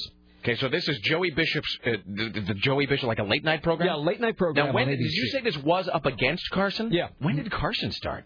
Carson started in the early 60s, 62. Okay, so this would have been what year? This would have been 68. 68. This clip we're going to play now. All right. And the guest is Sammy Davis Jr. It's his birthday. He and Regis and Joey Bishop are gathered around the table. A birthday cake has been lit. So we have Sammy Davis Jr., Regis, and Joey in the scene. Of your mind, because nothing can prevent it from coming true. I hope in your lifetime, ladies and gentlemen, and this is my wish to all of you, that in your lifetime you will find a friend like Sammy Davis.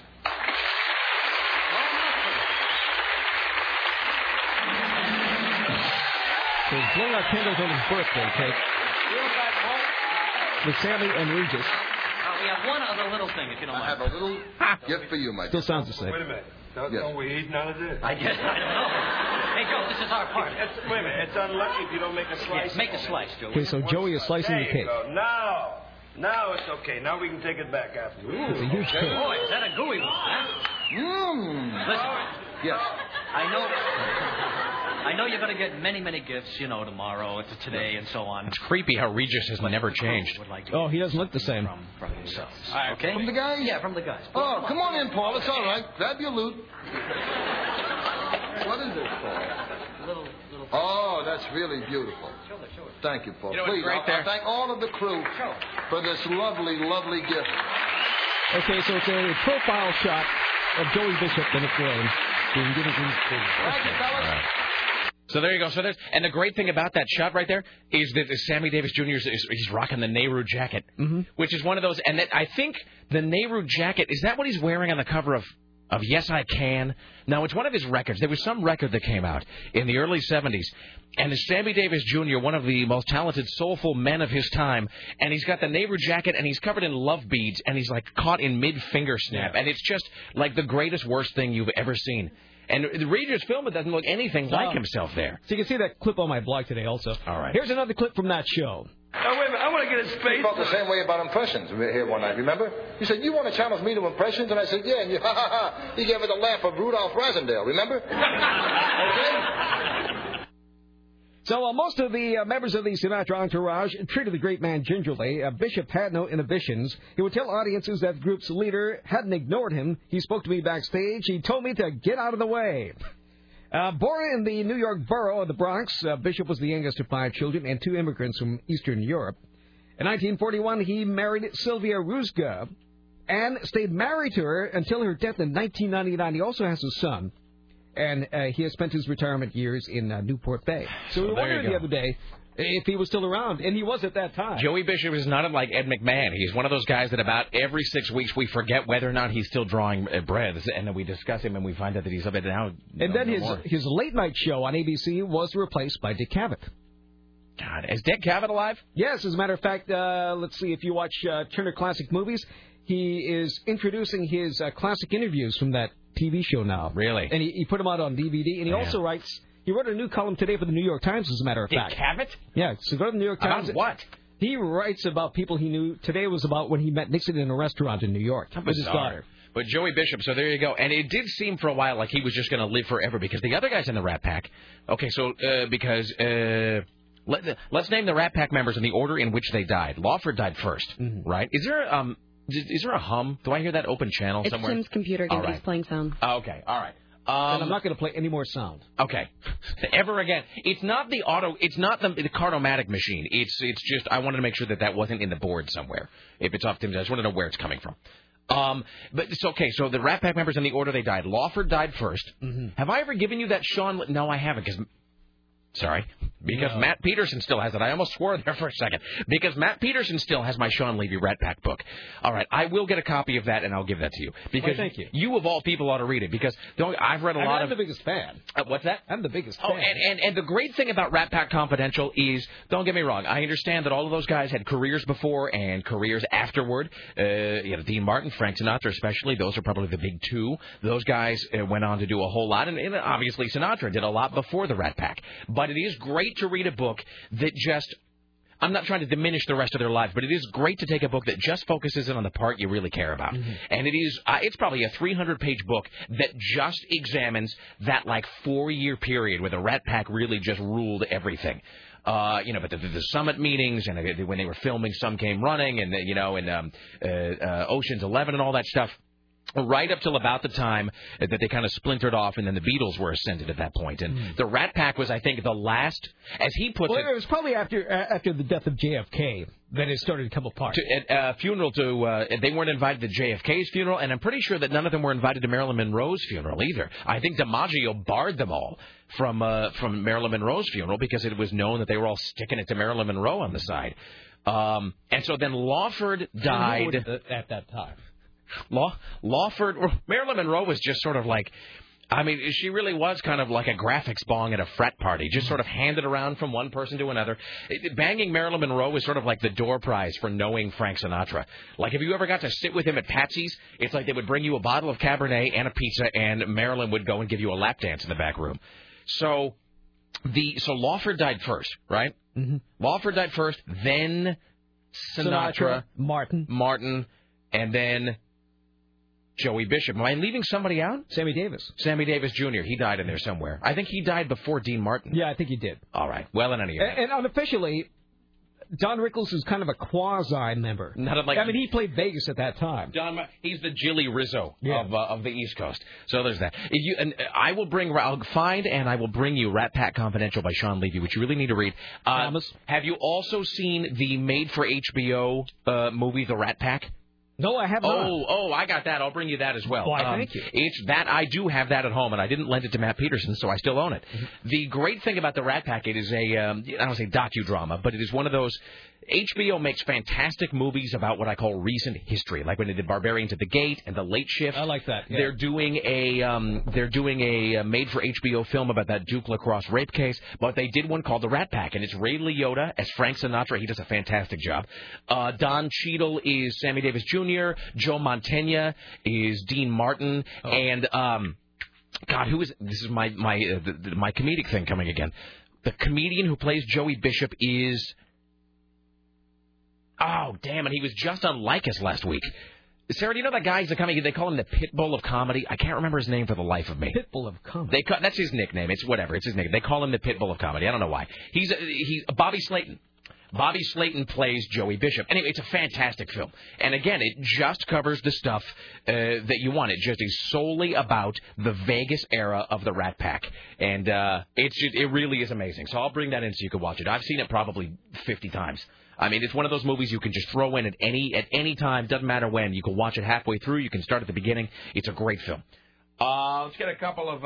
is that the end of the Snuff Watch? Yes, it is. So there you go. There's your double Snuff Watch for Thursday on the Rick Emerson Show.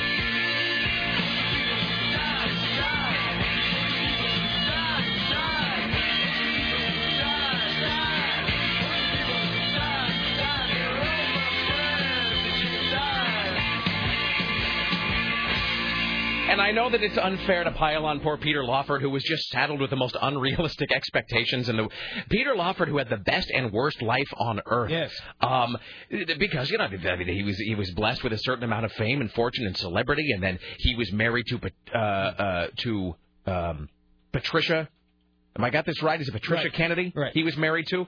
But then Frank Sinatra just... Well, he was kind of the Scotty J of the Rat Pack. That's exactly true. You totally nailed it. It wasn't that he was a member. He was just a Scotty J. He was just sort of tagging along. But he was Peter Lawford, of course, who was an in-law of the Kennedys. And man, but over the course of this movie, you just see Sinatra grind him underneath his heel like an old cigarette. And there's that great sequence where Bing Crosby announces that he's going to be hosting JFK's visit. So and I'm not giving anything away because it's ancient history, but there's this whole sequence in the Rat Pack where Sinatra is under the impression that JFK is coming to stay at his house when he comes to California. So Sinatra is having this whole wing constructed, not remodeled, not modified, not altered, not redecorated. Sinatra is having, and this is a true story, Sinatra is having an entire wing added to his house at a cost of, I don't know, like $3 million or something. He is having his house doubled in size. And then Peter Lawford has to show up with that whole... So, Frank, Jack can't stay with you. He's going to be staying at Bing's house. And Bing Crosby, who's a Republican, and Sinatra just goes mental. And just pummels him and kicks him off the property. And it's just... And the other great thing about the Rat Pack movie is the last thing I'll say about it. The great thing about the Rat Pack movie is... that it also has a fantastic portrayal of Joe Kennedy, who just comes off as Joe Kennedy, who looks like that guy in Poltergeist 2, just that evil guy who looks like a skull with beady little eyes, and just let me in. That guy just comes off as the most terrifying person on Earth. So I will bring the Rat Pack movie for you to watch. It's fantastic. Hi, you're on the Rick Emerson Show. Hello. Hey, Rick. What's got up? a title for a movie. Yes. It's on the dangers of teenage drinking and sex. Okay. From beer to maternity.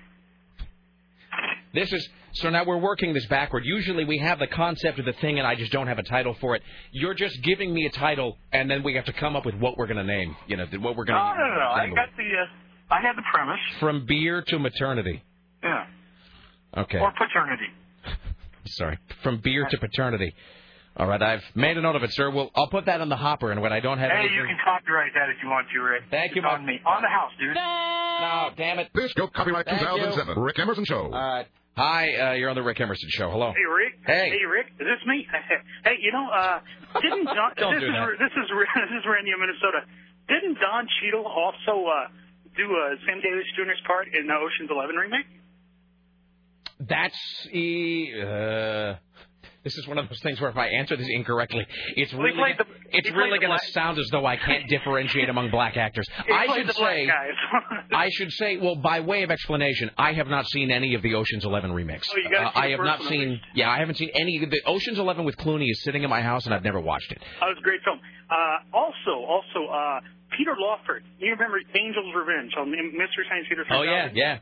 Where he apparently just shot all his scenes in an afternoon by the pool. Yeah, out of his there's this terrible movie that Mystery Science Theater, they got the Mystery Science Theater treatment a few years ago. And the great thing is, it says in the credits in huge letters, it says with Peter Lawford, and there is one scene with Peter Lawford that lasts about 90 seconds. Drunk as you can possibly imagine, clearly reading his lines off what must have been a massive cue card just off stage, and I mean right next to the camera. And I mean, he looks like Jerry Lewis. I mean, he's just all puffy in a bad bathrobe. I mean, it really is like Kiss Meets the Phantom of the Park type stuff. Yeah. Last thing, Rick. Yeah. Of course, tomorrow's Scotty J's last day, right? Yes. Yes, it is. Okay. Preface this.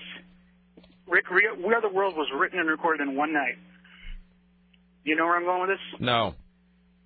Someone in your audience has 24 hours to come up with the Scotty J Memorial Anthem. Now I could do it myself, but I don't have. I was trying to find a karaoke copy of "The King Is Gone" and I can't find one. But really, if someone could do it. I can't do it. I don't have time. I have to work. Well, we've already done. I mean, we've done a Britney memorial song. I think we may be going back to the well one too many times if we try to revisit that for Scotty, who, by the way, isn't dying. He's just going to be working elsewhere. I just thought we'd just throw that out there. I mean, unless he plans on taking his life tomorrow night, and we're not privy to it. The love would come back to someone creative with a lot of time on their hands. Could come up with something nice for Scotty tomorrow. All right. Well, it's out there. We'll do it, but I'm not that much of a nice guy. All right. Thank you. We'll see if anybody takes us up. And okay, there you go. Here's Tim Riley at the Ministry of Truth. Meanwhile, the House has failed to override the president's veto of a popular children's health program. Now the children must go without insurance and possibly die. On this vote, the yeas are 273, the nays are 156. Two-thirds not being in the affirmative, the bill is not passed. Sorry, kids. He cares more about Iraqi children. We'd love to treat your scabies, but it's just not in the cards. Hello, sir, madam, as the case may be. It's sir, as the case may be. How are you, Rick? Why, it's our good friend Matt Peterson. Why, hello, sir. That voice. How are you, my friend? I'm doing very well. Hey, so I've heard you in the past mention that I still have this book of yours. Yeah, the Rat Pack Confidential by Sean Levy. Correct. It was a phenomenal book. You did lend it to me. I read the book, and I actually gave it back to you one night playing poker at Kyle Chago's. No, now see. I did. I can tell you the night that I did it because you busted me out of the tournament. I had an A5 flush and you hit a straight flush. God. And snapped me out of the tournament, and I gave you back your book that night before I left. Okay, well, was that the night? Was that the poker game at Kyle's house where there was the listener whose wife had bought his way into our kind of private poker game by donating the money to children somewhere? I do believe, yeah, at Kyle's big porn-style house up on the hill. Totally. Okay. See, now I don't even know. But see, because if you gave me the book back, then I don't know where it is. Now I'm going to have to go buy a copy because I've already promised him that I'm going to give him a copy, and so I can't shirk my duties. Now I have to go to Powell's and buy a copy of the book. Well, I like I said, I gave it back to you, but I will buy you another copy of it if that will satisfy you that I didn't give it back. I'll see. I'll buy a copy to replace it. Now this sounds like a passive admission of guilt, is what it sounds like now. It's not an admission of guilt. I gave it to you that night. I'm 100% sure that I did. I think Tim is unconvinced as well. Okay. Well, all right, I'll drop you an email. I'll search my home tonight, and I'll see if I can dig it up. If not, we'll talk. But I thank you for the offer, my friend. No problem. All right, ladies and gentlemen, F. Matt Peterson, former executive producer of the Rick Emerson radio program. Thank you, Matt. All right, there you go. So that's that. At least for now. Let's take a break, and we'll come back after this. More with Tim Riley at the Ministry of Truth. Jim Roop coming up later on. Glorious Bastard of the Week at the top 5.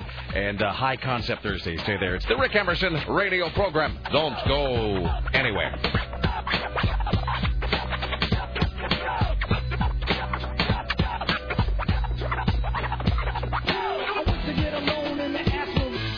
It did occur to him what a colossally stupid idea that might be. I think that's genius. No, I mean, it's great, but I mean, okay.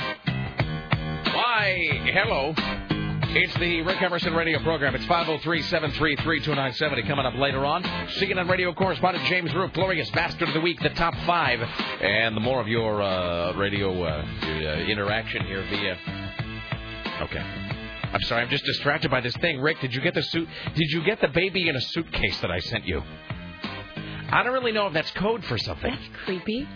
Did I inadvertently order some drugs from somebody? Are we expecting them today? We should contact Dave Zinn and see what he has up there. And Homeland Security. Dave, is there a baby in a suitcase? Could you please keep it until the end of the program? Here's Tim Riley at the Ministry of Truth. So I've been spending the, again. Now my hearing is going. You've got perfect vision. I know, I do have perfect vision. It's too bad you can't use it to see the on button on your microphone. I know. I'll have to look to my right. Well, I've been striving to find some Peter Lawford cuts, and have come across this one. This is Sammy Davis Jr. and Peter Lawford, starring in this 1971 follow-up to Salt and Pepper. It says here, really? The Rat Pack guys are back in trouble again with this caper film directed by Jerry Lewis. It's got all the earmarks of quality. Yeah, real monsters, my lord, in your cellar. Real monsters. I seen them all in the movies. You got Frankenstein. And Frankenstein's monster. You got Igor. You know, the table is this beautiful chick, long blonde hair, going, "Hey, sweet cakes, how are you?" And you also got the vampire. Why don't you join now, little Yeah, you gonna shout it? Oh, no. You get the feeling in your mind. Feel it make you holler. One more time, you go. When the feeling hits you now.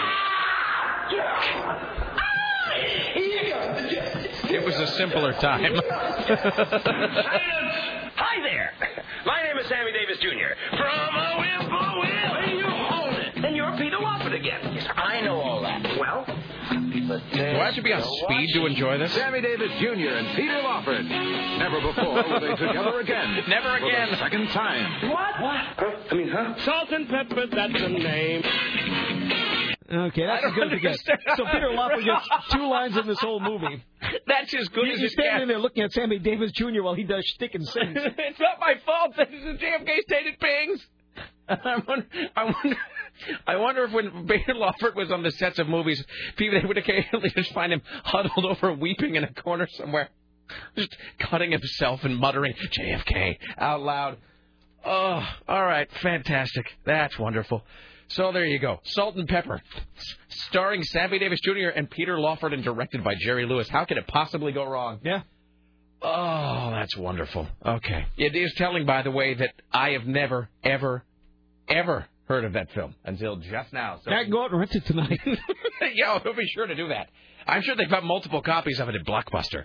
They might have that at a place like Movie Madness, actually. Oh, that is true. We need one of those over on the west side. Movie Madness? Yeah. No, I don't think so. Anything good over where we do have a Trader Joe's now. Okay. Where I met a listener the other night. I understand you can go to McDonald's and get a movie for like 14 cents or something. I heard that, but I wouldn't go to McDonald's. No. At Trader Joe's, really? Yeah, I saw a listener at Trader Joe's. I had my sunglasses on too. You had you didn't have your Harry Potter invisibility cloak? No. You weren't wearing your button that said please don't talk to me. All right. Well, did he approach you? Did he give are you that guy? No, is it Tim Riley? How are you? And I fine, thank you. And I continue with my shopping. And he coldly pushed the cart right on by him to the snap peas aisle. Okay. All right. I was buying Trader Joe's potato medley. They have the it's funny because right here I am holding in my hands, I'm assuming from Trader Joe's, Pirate's Booty with caramel. That was recalled not too long ago. No, I got it at Safeway. But it was recalled? Yeah, thanks so much for handing this to me. Another different kind of Pirate's Booty. All right. But not that flavor. So this is going to liquefy my insides or everything. All right, okay. It's 503-733-2970. Here's Tim Riley. Anybody ever hear presidential candidate Sam Brown back? Okay, here's the weird thing about he's the guy from Nevada, is he not? Yeah. Okay. Can I just tell you, and I don't have the link, so don't. Where's it, Kansas? If people call up and ask me about this, I don't have the link. You can probably find it somewhere. Where's in Kansas? There was this link that was going all around the internet a couple weeks ago, and it was put together by some university. And this is the weirdest thing. So you can make of this what you will, but it was a 2-page questionnaire that you filled out, rating various social, fiscal issues, your stance on them, and then, in turn, how important that was to you when picking your presidential candidate. Mm-hmm. So it would list something like, the Iraq War, or health care, or balancing the budget. And you would pick on a scale of 1 to 5 how important that issue was to you. And then you would say like what your opinion on it was. Mm-hmm. So it would say something like capital punishment. Are you in favor all the time, opposed all the time, or in favor in some cases? And you'd select, what you thought. And then it would say, when picking a candidate, how important is this issue to you? And 1 through 5, and you'd say like whatever 4 for pretty important. Mm-hmm. So you did like 2 pages of that, and at the end it picked your presidential candidate. And you know what? That is the guy that they said I ought to be voting for. And so now I can. Now he's dropped out. He's dropped out of the race. He's taken away what apparently is my ideal choice. I don't even know anything about him except that apparently some algorithm decided that he's the man for me. He's the man for anybody who values the sanctity of the individual. Well, those in the know say his campaign was not able to gain any momentum. Well, I was apparently behind him. Senator Brownback's campaign just really never got a foothold in Iowa or really anywhere across the country. So the huge thriving support that was me. And I didn't even know that I was supporting him all this time. Apparently that's... Yeah, he's kind of like that guy from Utah, but without money. So, well, I'm sorry. Well, now I have to retake the quiz and find out. And he's a Republican, by the way. Yeah. So it was really odd to learn that I was being directed to vote for a Republican based upon my answers. It was a little disconcerting, actually, and it sort of caused me to... I had a little dark tea time of the soul there, where I just kind of looked at myself in a mirror and wondered what had become of my life. Kind of like when we found out that Scotty J went to get a medical procedure done in Canada. Oh, I'm sorry. Was that out loud? Yes. Okay. Let's. Do I have the Scotty J sound? One big fiesta for illegal aliens. Well, that'll have to do. Scotty J, will you join us in the studio, please? I don't know where the Scotty J sounder went. Somebody's removed that. You have 1 day left to find it. No, somebody has taken it out of the folder. It's okay. Here's the thing. This is Scotty for you. This is what is good and bad about Scotty. Rather than coming to the studio, he's just spending time sitting in there typing on the screen. No, the sounder's in there. Find it. Let's welcome now to the Rick Emerson Show, Scotty J, our intrepid PA, serving out the remainder of his final week on the Rick Emerson Show. Hello. Why, good morning, Kirk. And Okay. yes, that place does exist. Hi, how are you?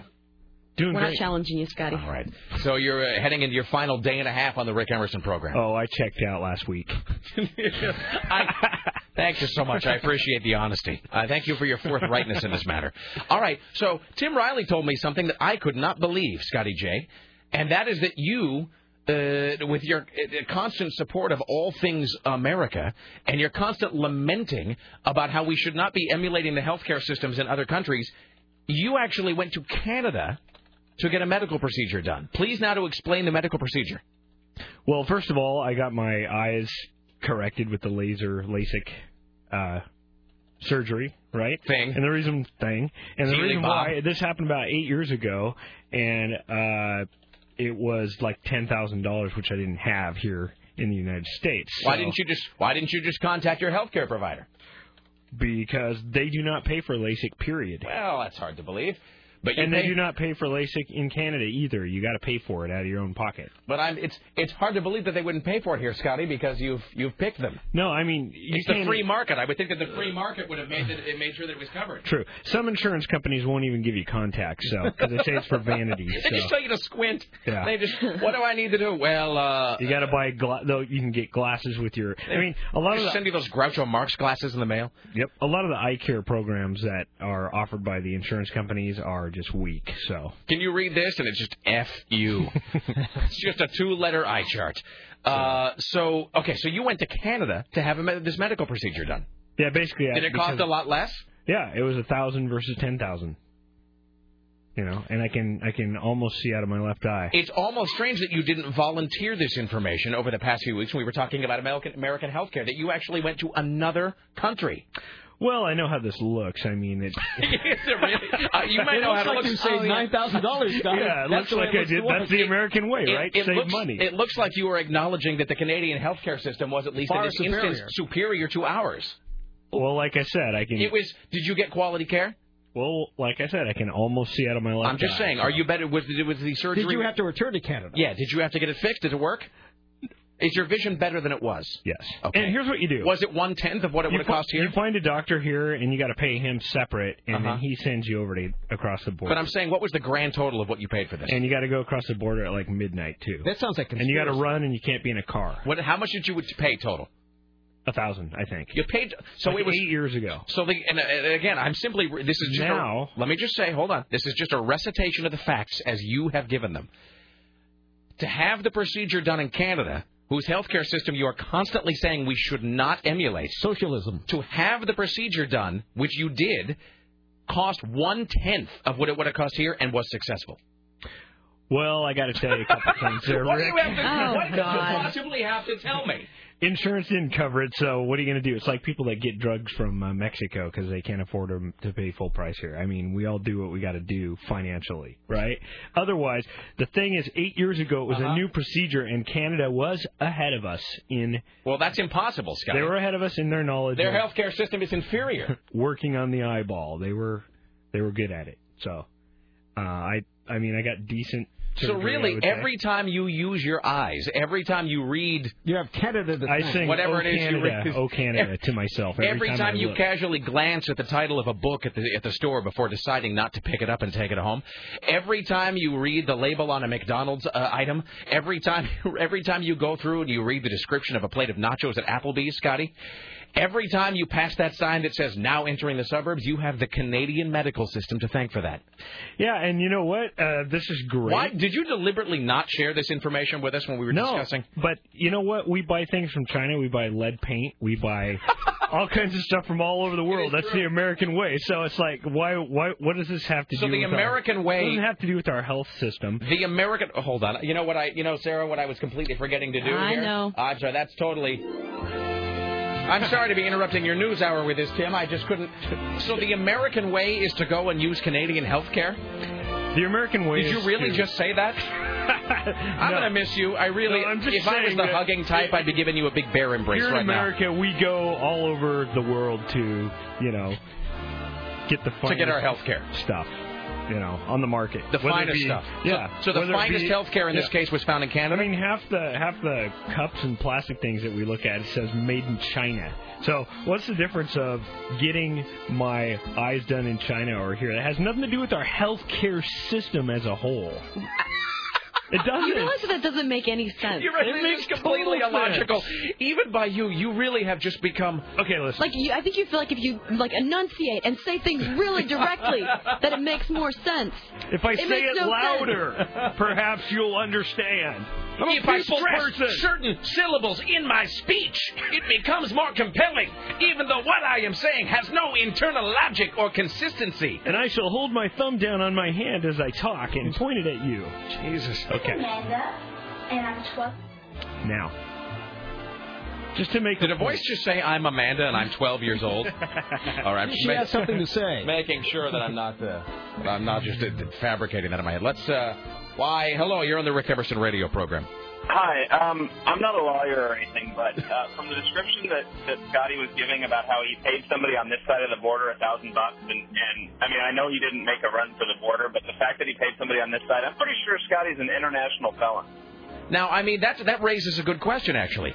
Is it legal for you to pay someone here to hook you up with a doctor in Canada for you to then use their healthcare system when you are not a citizen? Right, because it sounds like the $1,000 was just a kickback, and that the actual surgery procedure itself was paid for by the Canadian taxpayers. Interpol's going to come a-calling. That's absolutely right. And I don't know what the statute of limitations for international insurance When is. was this done, Scotty? What year? 8 years ago. 8 years ago. I'm saying that probably there's at least a decade that they can nail you for that. Or 12 to 15, I'm going to say. All right. So if a lawyer is out there, if somebody who is familiar with perhaps international law and the medical... The people that kick back the doctor over here are So Canada. you just use the word kickback. Well, I want to explain what this guy's talking about here. Okay. I guess you can find the answer in any Michael Moore movie. The way he said it sounds awful fraudulent. And I do not... Please spell fraudulent. F-R-A-U-D-U-L-E-W. I'm going to miss these little conversations. All right, so please now to explain exactly how this happened. You went to who in America? You have to visit a doctor here in America in order to even get it's like being referred to a specialist. They know the specialist in Canada. I don't know. I don't just get the Canadian phone book and go, hey, did you pay the I heard doctor you got an eye surgery Did you program. pay the doctor in cash? We paid over there. In cash? Canada. Was this in an alleyway? I think it was like, Was his name Dr. Nick? So you let some crazy doctor in Canada cut open your eyes I know, for it was $1,000 scary. catch? Hi, every Scotty. It was scary and it was painful, too, at the time. Okay, no, really, honestly. Okay, I hate to just get bogged down on this, but we have to understand this right now. We have limited time left with you on this program, Scotty. So, you went to a doctor here in America. Who hooked me up. No. But just let me ask the questions. Don't volunteer more than you're asked. That way, it just lies a morass of conversational quagmire we'll never get out of. You went to a doctor here. You called the doctor. Yes. Doctor, I mean, how did you find him? Did you look him on the phone book? It's been 8 years, and I don't even remember how I somebody's preparing his defense already. Somebody is already getting ready to create plausible deniability. I could find an old card. Okay, maybe. But But, I mean, how did you find him? I don't remember. I mean, I'm not playing stupid here. I have no recollection of that event. Somehow we just maybe I went to my regular eye doctor, and he said, you need to go talk to this eye doctor if you want to do surgery. Is this sort of like when you need medical marijuana, but they won't give you the card, and he says, no, look, you need to go talk to this other doctor in Oakland. He's very discreet. And if you can come up with like a wheezing cough between now and then, that would really help you out here. All right, so you went to a doctor here in America. You said, I got this bad vision. And it was real bad. And you wanted LASIK. Like blind as a bad. You wanted LASIK. And he said, it's $10,000. And I said... You said, I can't pay that. Whose idea was it to go to Canada to get your operation done? See, my memory is so fuzzy on this because I've drank away a lot of cells over the years. But what I can remember is I think I went to my regular eye doctor, and he's like, well, in fact, my regular eye doctor hadn't even been certified at the time. He is now. He wasn't a doctor then. No, certified to do LASIK. It was that new of a procedure. And Canada was like 6, 7, 8 years ahead of us. Was there at least something hanging on the wall behind his desk? I mean, it wasn't just... So they were several years ahead of us. It was kind of like my Tom Likas you graduated thing, but it didn't have a name next to it as to who graduated. It was just like a bad mimeograph of something. It said doctor, and then there was a line. Was he wearing a decoder ring? So the doctor said, why don't you go to Canada? He says, why don't you get the hell out of our country and go get your eyes done somewhere? Did you pay this doctor in America something? No. You didn't pay the doctor in America anything? I do not believe so. Other than a consultation fee? Yeah, something like that. Yeah, okay. And so then he gave you the name of a doctor in Canada? That they're part of the same business ticket. They work. It sounds like you're making the story up on the fly. You are really, yes, exactly. You are and putting you're not down. Really doing it very well. You're like a tank tread. You are putting let's put down it this way. I don't care. It's like getting, Advil by the pound from Mexico. I really didn't care at the time because. Yeah, well, I'm not going to say drugs. So you were a Democrat. Did they give you drugs? Well, they had to have drugged you, right? Listen, Scotty. Okay, go. Did they give you drugs in Canada? No. They didn't give you any drugs after they cut your eyes up? No, and it was... I can explain the whole procedure. And they didn't give you any drugs? You could see them cutting your flap back and peeling it, and you got to look at it, and they put like this wine bottle corkscrew thing in your eye and just crank it open. Did they play a lot of Beethoven's Ninth Symphony while this was happening? No, but I heard the room was really dark, and I heard a lot of laughter. All right, okay. Hi, you're on the Rick Emerson radio program. Hello. Yeah, hey, Rick. I'm just curious if Scotty used his real name and real ID when he had this procedure done. Did you give them all your real identification, Scotty? Yes, I said my first name was Rick. Okay, you're doing that thing again. Don't be sporberting the last couple of days on the air. We're trying to figure out if you've committed a crime here. All right. So thank you, sir. I'm trying to figure out if you can be put in prison for this. Scotty J really is going away. So way away. You can't talk about yourself in the third person. Please don't ever do that again. So you went to Canada, and the doctor in America sent you to a specific doctor in Canada? Yes. Okay. You go to the doctor. He does the procedure. How did you pay that doctor? It was either American Express or Traveler's Checks. I don't remember. You didn't pay him with a regular check? I don't remember just giving him a wad of green cash out of an ATM machine. It was $1,000. Yeah, and that was a great deal. Did you make the check? $10,000 over here. Did you make the check out to a doctor or to his hospital? I don't think we wrote a check. I'm serious. So it must have been less than $1,000 American because at that time the exchange rate would have favored the American dollar. So let me understand this. No. It was like 1,000 American, so that means it's 1,100 over there, type of thing. Probably even more. Yeah. Probably 1,500. Yeah. See. So you got.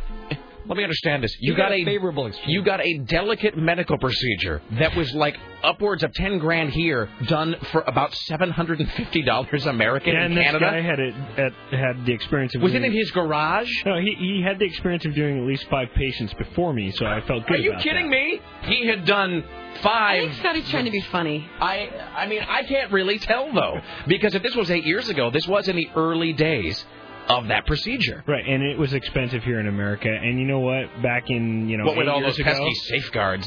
8 years ago, I was probably flipping burgers somewhere. So imagine all the burger flippers today. Hi. Maybe you'll be one of them after leaving your glamorous radio. Hi, you're on the Rick Emerson Show. Hello. Well, hello there. Hi. The reason that Canada got all of that early is because they don't have pesky things like the FDA and stuff, slowing down it and all that. I'm just curious as to whether Scotty broke a law by having a doctor here refer him to a Canadian doctor to do this surgery on him. No, I remember I had LASIK done just earlier this year, but I do remember looking into it about 5 years ago, and there used to be advertisements from come up to Canada to have it done. It was $1,200 an eye or some kind of a number like that. So it is actually it's a thing that is legal. Yeah. They like I say, they would advertise, and they actually would have clinics in like Vancouver. You'd go up there to have the surgery, then you'd have your checkups, your 3-month checkup down here. This is like how my brother had his root canal done in Mexico City a couple years ago. Going to foreign countries is a wonderful way to experience the culture and have parts cut out of your body. All right, thank you. I remember it feeling like, if you go swimming in a pool that's highly chlorinated and your eyes are wide open, and then you get out of the pool and someone just kicks sand in your eyes. That's kind of how it felt for about a week. That's great. Well, at least you paid for it. Hi, you're on the Rick Emerson Show. Hello. Hello. Hi. I had the same thing done in Canada when they first came out with it, and I worked for an airline, so I could fly up there all the time. And so you were already legally allowed to go in there and do it. You're not a felon like Scotty. Well, he wasn't either, because they were all advertising with clinics down here just to do the pre-op and the post-op stuff. I just did what the ad said, yeah. Rick. I just and did what great. the ad said. And I can see. Excellent. All right, thank you. Okay. All right, so there you go. Well, there are several articles of American price gouging on LASIK surgery online I'm reading here. Right. The Americans were gouging me. No, they're still in my doing own it, backyard. No, I just cannot believe that you have sat here in this studio lamenting the state of the healthcare system in places like Canada when you yourself went there to get a procedure done. Hey, we're talking about, health insurance, and we're talking about their socialistic way. Now, I'm not saying that socialistic way, hey, listen, of which you took advantage of. I'm not saying that their doctors are the best, because I have a feeling that, doctors here that were charging $10,000 or whatever have been to the best schools, and they're highly trained. Now, in Canada, they just go to straw huts where a guy waves a wand up at them. there. So here's the deal you about believe our that system. something's more expensive than people have had better schooling? Of course he does. No. Here's what I believe. I believe that when the government is behind health care, then you wait in line longer for a doctor. How long the did you doctors wait? don't care to see you as much anymore. How long did you wait in line? Everybody is a number at that point. How long did you wait in line? Personally up there? Yeah. I made an appointment. And you walked right in. And you're not even a Canadian. Okay. You're not even a resident of their country, and you walked right in. It took like 3 weeks to a month to get in. You walked. You know what? There you go. You know what? I have private health care, and it takes me a month to find a shrink here. So, well, how much do you pay for health care? You know what? The more you pay, the quicker you get in. I'll tell you this: you still paid like a tenth of what you would have paid here. All right, that's insane. All right, thank you, All right, Scotty. thanks. I cannot believe he had never told us that before. Of course he didn't tell us Did he that. just volunteer that information to you today, Tim? Yes, we were talking about it in the hallway. He said, by the way, did I ever tell you I went to Canada and got all my health care done there? Oh, man. Well, see, you guys never sit with us when we have our discussions. No, that's that you're not invited. That's not an accident, by the way. That is by design. I have nothing to contribute to a real estate conversation. I didn't know that. Here's another one. I live in Atlanta. My eye doctor said LASIK is very cheap in Canada, and lots of Americans are going to Canada to get the surgery. Could you recommend someone? All right. I've checked out some internet sites. How about LASIK Canada? They sound too good to be true. No, they're not. Let's see here. Yeah. So there are eye doctors in America. If we lived closer to Canada, Scotty might not be leaving the program. Hi, you're on the Rick Emerson Show. Hello. Yeah, I was in Canada over Labor Day weekend, and the Americans are the laughing stock up there. There was a caricature artist sitting there offering free pictures of Michael Moore to people who could tell horror stories about their HMO or had receipts. There was a guy juggling knives. He asked if everybody was in the front row was Canadian. He said, good, because you guys have health insurance. Fantastic. I mean, statistically, more Americans cross the border to get cheap medication than Canadians come across to do anything. Canadians are very happy with their system. They used to do that to get cars, too, and after a while you were prohibited from buying a car in Canada. Scotty's going to be an honorary Canadian for the next day and a half on that. Uh-oh. I guess we have streets shut down. The Max Tracks near Lloyd Center, closed. Now, is this because of the top-off thing? I believe this is due to the rain. All right. By the way, Scotty has typed on the screen that the healthcare system in Canada is in peril. Peril in this case was spelled P-A-R-E-Y-L.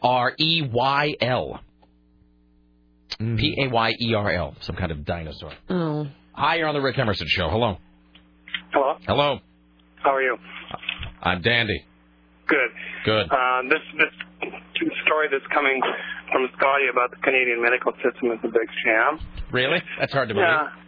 I went up there and had the same procedure done. I did not have any referral from a local doctor. I just found them on the internet, and they were years and leaps and bounds ahead of the U.S. with the procedure. And mine went fine. My eyes didn't hurt the next day or anything. Scotty is called in to say, notice that all these callers are libs. Yes. I live in Portland. How could I be anything else? All right. Thank you, sir. There you go. All right. It's 503-733-2970 here at the Casey of the Portland. If you would like to join us on the Rick Emerson Show, we'll just roll on with this, and then we'll break here in a while. Here's Tim Riley at the Ministry of Truth. I'm going to do it again. How are your eyes working out over there? No, they're working fine. You should have gotten your contact lenses in Canada. This is for Scotty. All right. Listen to this. Oh, I'm sorry. No. Am I potted up? Mm-hmm.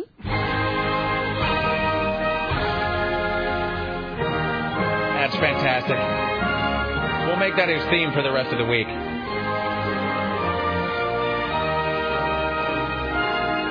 Bunch of socialists. All right, there you go. I do. It's like walking through the first time you go to Tijuana and you just pass those pharmacies where they're selling everything for like 10 cents on the dollar, you know, and you walk by and they go, would you like a huge bottle of Sudafed for $1.99? And it's like 10,000 tablets or something. All right. Then you get the lady with the big bosoms who's 300 pounds and grabs you and throws you up again. Would you like to spend some time with me? Would you like? I could barely breathe. Would you like to spend some time with myself and my many wonderful sisters? All right, here's Tim Riley. Okay, your wishes are coming true. Ready for this one? Yes. Jeb Bush has announced his support for Rudy Giuliani. Really? He has volunteered to serve as chairman of his efforts to reach Florida's young professionals. That's fantastic. That is excellent.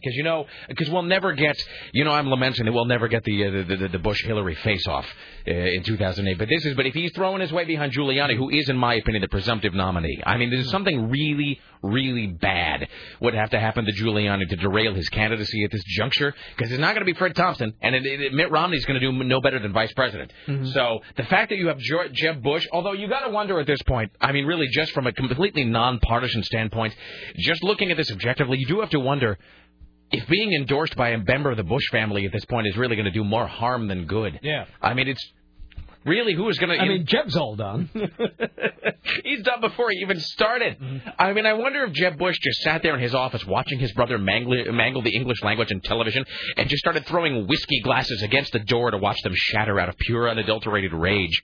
I mean, just every time that George Bush would say something about, it's hard to put food on your family, Jeb Bush would just see his poll numbers just heading towards the subterranean level. Oh, it's a great time to be us. It really is. Not so much to be Scotty, but to be us. Here's Tim Riley.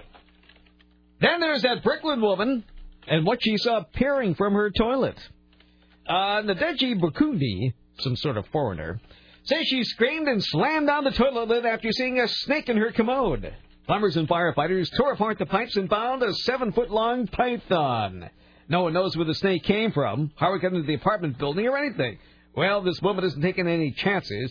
She tells the New York Daily News she's now using her daughter's training potty. Actress Lindsay Lohan and her new boyfriend may be just a match made in heaven. Both Lohan and Riley Giles, whom she met in a Utah rehab facility, have a DUI and a drug bust in their past. Giles was nabbed in March 2006 for forging prescriptions for his medication Xanax. So they'll have lots to talk about. And they spent 10 days in jail for drunk driving. Lindsay was arrested in July and charged with driving under the influence and possession of a controlled substance. She was also arrested in May for a DUI. I wonder if it would work just to start picking up girls outside of rehab clinics. You know what I mean? Mm-hmm. I wonder if that might be a good place just to meet loose girls. You just hang around at some sort of promises place, or you linger outside in the alleyway near a Betty Ford. Seems like that might be where you can meet those girls who are just looking for that special something. All right. So we'll find out what happens next. Well, there's a breaking Britney news today. Wait, hold on. Is this a Britney Watch? I would say so. All right, ladies and gentlemen, here's your Britney Watch for Thursday on the Rick Emerson radio program.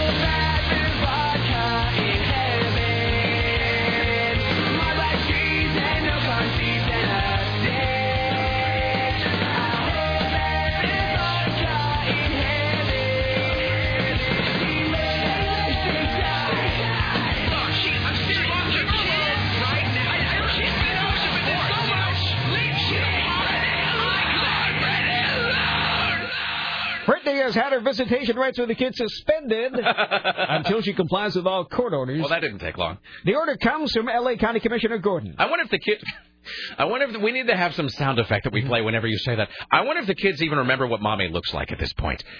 I think Britney at this juncture is just sort of an amorphous blur who sometimes appears silhouetted in the doorway of their bedrooms at night, listing from side to side and reeking of gin. She just looks like a caricature. I mean, with that bright pink wig the other day when she's running around town. I really must exhort all of you to go look at the front of this week's People magazine, though, to see the picture of her and her mom. Now, I understand that celebrities look different when they are sans makeup, but Britney doesn't just look different. She looks flat out goofy. She just looks weird. It's sort of like... Well, we've used this analogy in the past for different things, but have you ever had a sweater that gets all just stretched out at the neck, and as much as you wash it and shrink it, it never really goes back? It looks all lumpy and deformed until the end of time. Mm-hmm. That's what Britney's face kind of looks like. It's like you had stuck an air nozzle in one of her ears and inflated her head up to about 15 times normal size and then slowly let the air back out. But the features just never quite went back to where they were supposed to be. That's kind of what her face looks like now. Well, Britney's visitation with the minor children is suspended pending Britney's compliance with the court orders. Her next shot at getting the kids is October 26th. That's when she's going back to court. The order said the parenting coach is to submit a report to the court and counsel prior to October 26th. Now, an update says TMZ has learned that Britney did not provide the drug testing people with contact information so that they could reach her to facilitate the random tests, which has triggered Commissioner Gordon's action. Really, how hard can it be to find Britney Spears at this point, though? Because you just look for the giant, following her around vulture-like. You look for the 300 or 400 photographers from X-17. I think it's In Touch Weekly, though. God, I'm a loser. Just $1.99. I was at the Plaid Pantry today, of course, waiting to be handed my change by the scab-covered attendee behind the register. And that guy is so icky. You know who I'm talking about. Oh, I know exactly who you're talking about. Like you want to put your money through a spin cycle somewhere before you even touch it. The slowest moving, creepiest man ever. He really. Let me ask you this, I've watched him try and separate a plastic bag for like 10 minutes. Yeah. Before. You just expected it. You expect at any moment to walk in and just see him snuffling his fingers. You know what I mean? Oof. Just a whole lot of. Okay. Yeah, on the counter. You know you can picture it without any difficulty. Maybe that should be Clerks, the new batch. He's not even. The phrase "new batch" is kind of off-putting.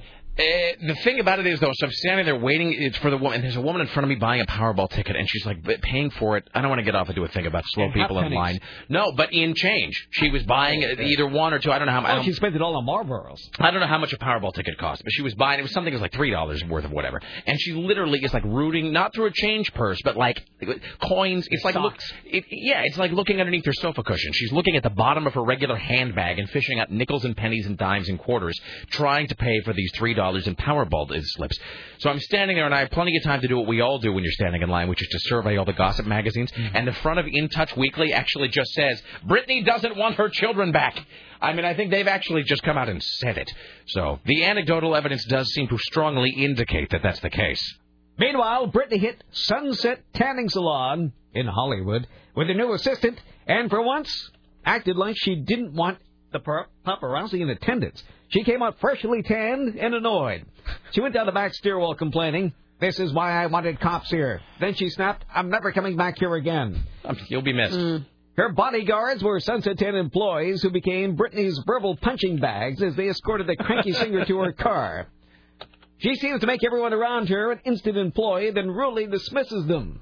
like a diva. Somebody really ought to, because we've had this whole thing. We had the Nickel Arcade guys created the Britney death song in anticipation for that day in the not too distant future when she just cacks it once and for all. But don't you really think at this point the next logical step ought to be, and this is another great idea that we're going to come up with, we won't do, and somebody else will take it and run with it, and they'll make $1 skillion on it. Somebody like VH1, because they do that sort of instant remix of the culture thing where they do like best day ever, best week ever, where the week is not even done and they are already recapping it. So somebody now ought to just be doing a weekly program on a channel like VH1 where it's just called, Britney Spears Gets Closer to Death, where they just, and at the end of the program, the Vegas odds makers come on and they give you the over-under. They give you the line on when they think she's probably going to snuff it and what the cause of death will be. You could probably, I'm sure that there is such a line going somewhere, if not in Vegas, then probably in Britain. There's got to be some sort of guy who's making book on how much longer she's got left on planet Earth. So it does seem like that program really would be a big hit right now. So I encourage somebody to make that program so I can watch it. All right, we'll do that. There you go. That's your Britney Watch for Thursday on the Rick Emerson radio program.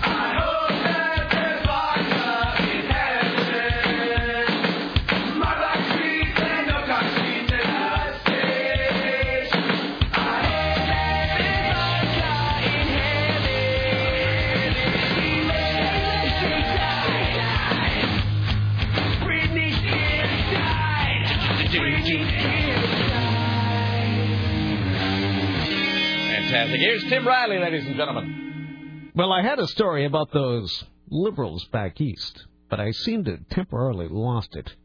Let me look here.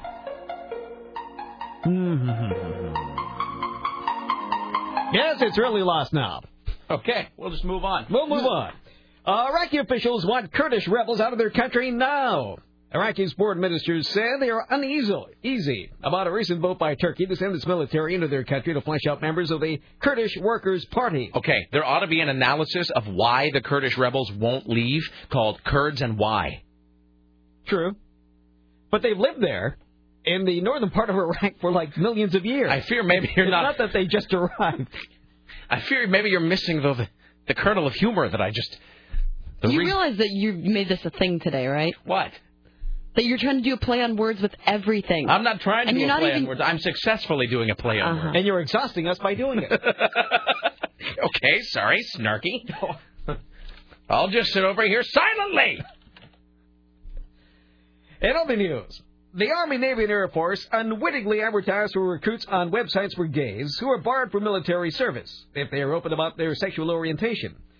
When informed by USA Today that they were advertising on Glee.com, a network website for gay professionals, recruiters expressed surprise and said they would remove the job listings. Why, this is the first I heard of it, said Major Michael Batista, the advertising branch chief of the Army National Guard, which spends $6.5 million on Internet recruiting this year. We didn't knowingly advertise on that particular website, he said. It does not meet our moral standards. Captain Jack, a Navy recruiting spokesman... Are you kidding me? No. Captain Jack. A Navy recruiting spokesman says his service earned more than 8,000 ads taken off Glee. That stands for gay, lesbian, and everybody else by late Wednesday. Most were gone. The military ads on the gay website were only for 2 civilian jobs not covered by the military's Don't Ask, Don't Tell policy, which allows gays to serve in uniform only if they keep quiet about their sexual orientation. Most of the military jobs are hard-to-fill positions requiring advanced training, although some had sought to fill combat slots at a time when the Iraqi war has challenged recruiters to meet their goals. Filling combat slots. What happens? My question is... So they need thousands of doctors, dentists, intelligence analysts, Arabic translators, many of whom they fired because they were gay already. Well, that's my question, and I'm not trying to be flip about this, but really, honestly, I always wonder what the military does if you are a gay man or woman and you're there and you're in... Not like actually in a firefight, but you're in some sort of, like, you're in country, as they say. You're in some kind of combat situation. And they say, look, we don't call the Iraqis Ivan. What do we call the Iraqis? Is there a name? Have we come up with a... No, we're not allowed to do that because it might piss off the Arabians. Well, you're not allowed to... Who cares? I mean, well, they supply our oil, and we're not ready to take over that country yet. All right. Well, Saudi Arabia's a little further down the list. Because we had... Because the Germans were Jerry, Right. The Russians were the Russians were Ivan. Mm-hmm. The Viet Cong were Charlie. Yeah. Am I missing anybody? Ivan, Jerry, Charlie. Was anybody else? Some Vietnamese were called Gooks. Well, yes, but I'm not talking about actual slurs. Oh. I'm saying in terms of the actual name. Oh, I see. Yeah, no, in terms of the actual name. So we don't have anybody, because, whatever. So you're there in Iraq, and then the guy, they say, look, the Iraqis are going to be, the insurgents are going to be coming over the hill tomorrow, and we expect to incur heavy losses. What happens at that point if you just tell them to go, okay, into the back and just, announce it? I mean, do they just kick you out right there? Do they send you home? I don't know. It really just seems, you'll pardon the pun, just be shooting ourselves in the foot if we're just drumming all of these men and women out who are, Well, they have been all along. Doing stuff. It just, I know that it really understates the point to make that to say that it makes zero sense, but it really makes, no freaking sense at all. Hi, you're on the Rick Emerson Show. Hello. Hey. Hello. Hi, guys. What's This is up? Judy. I take care of God's special children. Yes? Sarah, I'm so glad you can hear.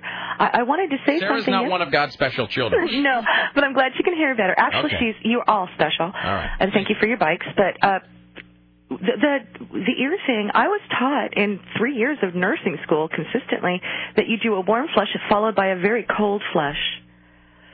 You want it as cool as the patient can handle it. The warm just, of course, loosens it, and the cool pushes it all out. Now, you do understand that her hearing problem has been taken care of. I do. She's been degunked. Degunked. Okay. I know I'm a little day late and a dollar short. Yes. But I just wanted to mention, I took out erasers and Q-tips from many, many ears. Fishing things out of the ears of God's special children. Many times. Yes. And the best thing is just warm and then cold to bring it out. Well, duly noted. So it's not unlike removing a troublesome tomato stain. Ooh, okay. Okay. Thank you. I always like when people don't. So there. I like her. I always like people who don't waste time with unnecessary pleasantries. I just, we're clearly moving towards terminating the call, and it's wham! Can't wait to get that receiver in the cradle. What have I just done? I've done something there. Hi, you're on the Rick Emerson Show. Hello. Okay, over in Iraq. You really want to know this? Well, now, is this going to be some sort of a slur? Or is this the actual... Because understand here, I'm not trolling for ethnic epithets. I was simply saying... I'm saying, that, for example, World War II, we simply picked a name, an actual name like Sarah, Tim, Rick, and that was what we referred to the enemy as. For example, Russians were referred to as Ivan. Ivan. Yes. Yeah, well, do you remember the cartoon Johnny Quest? I do. Yeah. And there was Johnny and his friend... Tonto. No, that's something else. Haji. Haji. So that's the word. Now, is that what the military actually uses? I wouldn't lie to you, man. In the Middle East? So now, is that an actual name, though? In other words, is that a name that is that something someone might name their child? I have a friend named Haji. Really? Mm-hmm. Okay. There you go. No, and again, I'm not advocating any sort of stereotyping. That would be wrong. It is not. Well, it really would be wrong. I'm just saying, I do find it interesting in human nature that we always see. Like, I always wonder, my whole thing about the Viet Cong and Charlie, I always wonder where Charlie came from. Because I'm suspecting that at least at that point in human history, there weren't a lot of Viet Cong named Charles. So I don't know from whence that name derived. It does sort of it's sort of fantastically interesting in like an etymological sense. Yeah, at least with German Jerry, there's kind of a alliteration there, and with Ivan, it's a very typical Russian name. Ivan is great too because Ivan does sound exactly like a huge 7-foot-tall Russian. Somebody with big middle teeth. He will break They'll bite off the tips of your fingers. Totally. When you say Ivan, I picture Richard Keel from the Bond movies, just as Jaws, just coming over the hill with a musket and gnashing his chompers together. Hi, you're on the Rick Emerson Show. Hello. Hey, what's up, man? What's up? Okay, when you're in the military and you're gay, well, let me start out like this. I left out of the Navy about 2 years ago, and my second school was referred to as A school. In Pensacola, Florida, I had a friend who routed what was called a rainbow chit. A chit, whenever you had a request, you would, route a chit up the chain of command and get assigned. Well, a rainbow chit... This is chit, C-H-I-T. Yes. Yes. Oh, I didn't realize. Okay, yeah, I should have clarified that. Yeah, no, anyway, a chit is like a marker. Yes. Yeah. And so anyway, it was well known that if you wanted to get out without a bad record, you would route a rainbow chit. And it was informing your superior officer that you were gay and you were dismissed. Honorably. And so if that happened, then they just processed you out. Yep. Interesting. Well, it doesn't. I mean, it's just weird. And, you know, it is weird. Thank you, sir. I appreciate that. It is strange that, and I don't really know this, but it does seem like the common sense of it says that since the don't ask, don't tell policy is sort of widely known, that probably by definition, many of the people, if not most of the people, using that are probably straight. I mean, that seems likely to me. Anybody sort of using that to get out of the military probably is straight, which is weird. But we live in it, you know, the people are effed, man. Humanity really is just completely and totally effed in many ways. Why? It's okay until politicians get involved. No, it's true. Well, you know what? We'd be fine. We just don't need them, but they just keep hanging around ruining things for everyone. What is it on a daily basis? What do we need them for? What is? There was somebody who said something yesterday in the Dennis Miller show. It was something like I can tolerate individuals, but I loathe humanity. And really, that's kind of where I'm at with the whole thing. I despise humanity. I value individuals, but really no more than like 4 or 5 at a time. Hi, you're on the Rick Emerson Show. Hello. Hello, Rick. Let's just also take a moment to just recognize how many weird things you, and I mean all of us, learn on a daily basis on this program. I don't think, and I'm not trying to be all about the glory of us, but as much as we sort of ridicule this program for just being retarded, which it is most of the time, this program is kind of like that weird shower hallway that George Jetson goes down in the morning where he goes in naked and sleepy and he comes out dressed full of bacon. Or it's like the Grinch whose heart grew. It's exactly like that, Tim. I am the colossal dung heap of the Grinch that is this program. But you go into this program at 11 a.m. not knowing a whole bunch of stuff, and then you come out of this program at 3 p.m. and your brain is just filled with completely pointless but fascinating knowledge. Yes, what is your observation, sir? My observation is, with all this talk about Canada, it occurs to me that Oregon is the Canada of the United States. And I'm not quite sure what that means exactly. I don't know. I think either Vermont or California might be in Canada. I think maybe they should change the name to South Canada. South Canada. That is kind of funny. All right, thank you. That is amusing. No, that is funny. Calling Oregon South Canada is kind of funny. Or North California. Yeah. Would you say that Vermont or California is the Canada of America, Tim, or another state? Probably California is the closest. I could see that. All right. Let's see here. Oh, I do have something breaking here. The Max is shut down at the Lloyd Center due to a bomb scare. A vehicle was near the Max tracks at the Lloyd Center Devil Train, and they closed out the area around Northeast 11th and Multnomah. So this is the Max has just stopped? Yeah, they closed it around 1 o'clock. Do they know how long it's going to be stopped for? Is there an estimate? No. No, not at all. Your politics at work. Rick, your joke about curds and why got the same response as my joke about how there should be an adult movie called Saddam's Bath Party. Okay, the Saddam's Bath Party is actually funnier than my curds and why joke. I have to get these stupid bits of humor out of my head, or else they just, you know what it is? They filter down to the drain and the floor of my brain, and they just clog up the works. Who wants to hear an interesting ear story? Oh, I do. All right. Hi, you're on the Rick Emerson Show. Hello, what is your name? Simon. Simon with an S? Yes. You may be interested in the note that Scotty J has written your name as Thyman, T-H-Y-M-A-N. Well, that's why he's leaving. Yeah. Bam! Look at you, catch and release. Okay, go ahead. All right, so by last count, I have about 5 children, and all of them brilliant in their own way. One of them, when he was quite young, and still is actually, a fantastic comic book artist. But when he was about 5 or 6 years old, he started to complain about an earache. So we went to the doctor. Doctor carefully looked in his ear and said, aha, reached in with tweezers and pulled out binder paper. And on the binder paper was a wonderful, and I mean, we're talking a tiny piece of paper, but very well drawn comic of the Punisher that he had drawn and shoved into his ear. Okay, let's stop. What, like for safekeeping? I don't want the other kids to find my Punisher drawing. Where can I hide it? I've recently seen Papillon. I'll shove it into an orifice. You have to realize this is a kid who would sit on the floor and draw so intricately while surrounded by a puddle of his own urine because he was much more interested in drawing than going to the bathroom. You know, let's get back to when you were saying all your kids were brilliant. They are. Would you like to reassess that? No, he is brilliant. No offense, sir. He sounds like a bit of a paste eater to me. Now he's a graduate student in religious studies, so go figure. George Bush went to Yale. Well, there you go. All right. Anyway, as long as he's not sitting around in urine, now. Not anymore. All right. Unless he's at Berkeley, he can be a performance artist then. Thank you, sir. Who hides things? I've created this drawing. Now no one can see it. I will lodge it inside my alimentary canal. All right. Don't ask him where he keeps his bus fare. Let's see. We've got this. Okay, this is a good friend Chris Sneven weighs in. Rick, the Viet Cong. Charlie comes from Victor Charlie, VC. Viet Cong was VC, which they conveyed over the radio as Victor Charlie. So Victor Charlie was then shortened just to Charlie. See? There you go. We didn't know it like 10 minutes ago. Now, through the distributed computing power that is the Rick Emerson Show, Scotty's just typed, there goes all my work screening the callers who are going to explain that. You know, it's exactly this sort of lip, Scotty, that... Yeah, by the way, Scotty just gave me some lip, too. Can I read to you a series of emails that just happened? Yeah, and can I just stop here and just say, I'm glad that you said Scotty did something wrong, because you've got that look on your face when something is vaguely displeasing you.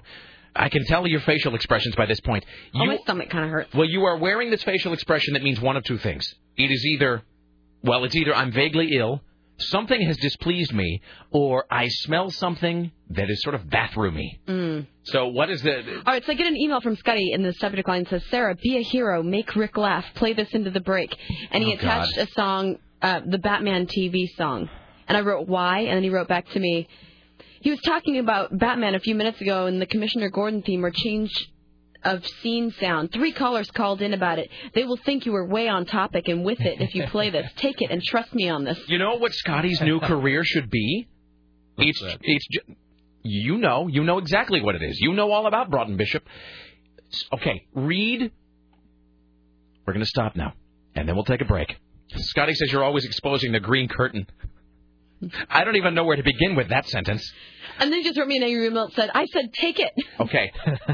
Let's all stop now. Tim, listen to what Sarah says. Read that email from Scotty. No, just read the whole email from Scotty again, suggesting something that we do on the air. Mm-hmm. And then it will occur to you, I think, magically, what career Scotty is perfect for. So this is Scotty, who's been in radio for how long?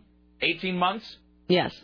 Sending a lecture email to Sarah about how we ought to be doing this program. Go ahead. Sarah, be a hero, make Rick laugh, play this into break, Batman theme song. Sarah, why? Scotty, he was talking all about Batman a few minutes ago and the Commissioner Gordon theme or change of scene sound. 3 callers called in about it. They will think you are way on it and way on topic if you play this. Take it and trust me on this. Okay, Scotty. It's that final section of the email where he says, they will think you're way on topic if you do this.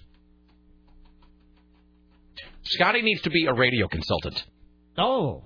That's exactly what a radio consultant would say. That's what they would do. That is how they would write the email. It bears, no semblance to reality. It's written by someone who's got less than 2 years' experience. Seriously, and the Sarah, be a hero, make Rick laugh. And that he's trying to structure it as though it's for your benefit. And then he is, mean to me about it. He's like, come on, they'll think you're way on topic because you never are. No, that's the way the consultants always are. Consultants always, it's the break you down, build you up school of management, where consultants will say, now, look, you've got a lot of potential. I used to have this one consultant, and I shouldn't make fun because he was actually really great, a guy named Brian Jennings, who used to consult me. This is years and years ago. Brian is fantastic. I think he actually still lives in Lake Oswego, so who knows? He might even be listening. But Brian was great. But Brian, for all of his talent, he really was an amazingly skilled consultant, really one of the only consultants I've ever met who really knew what he was doing. But his whole thing was he would tell you how great you were, and then demonstrate to you that you were completely squandering that talent by being useless. And then he would give you his solution. So he'd say, this was his thing. His thing was that everybody had all the blank in the world. And so he would tell you, look, you've got all the potential in the world. His whole thing to me was to go, so it's the compliment, the tear down, and the build up. Rick, you've got all the talents in the world. Right now, you've got a listener base that is fleeing you by the thousands because you are really not giving them what they want out of a radio program. So what I need you to do is to talk a lot more about the weather and perhaps stray pets. And you're going to see those phone lines really light up. I mean, that was exactly it. He'd tell you how great you were. Then point out how you were completely and totally, eating it every day. Mm-hmm. And then he would slot in, his suggestion for the program being great.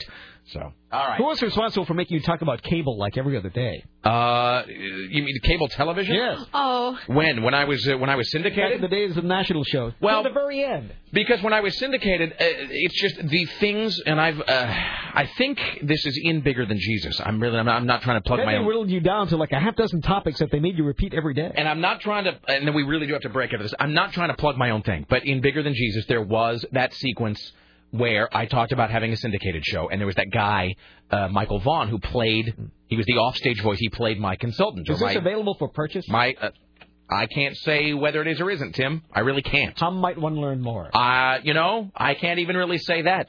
I will say there's a great picture of Sarah at rickemerson.com you should go look at.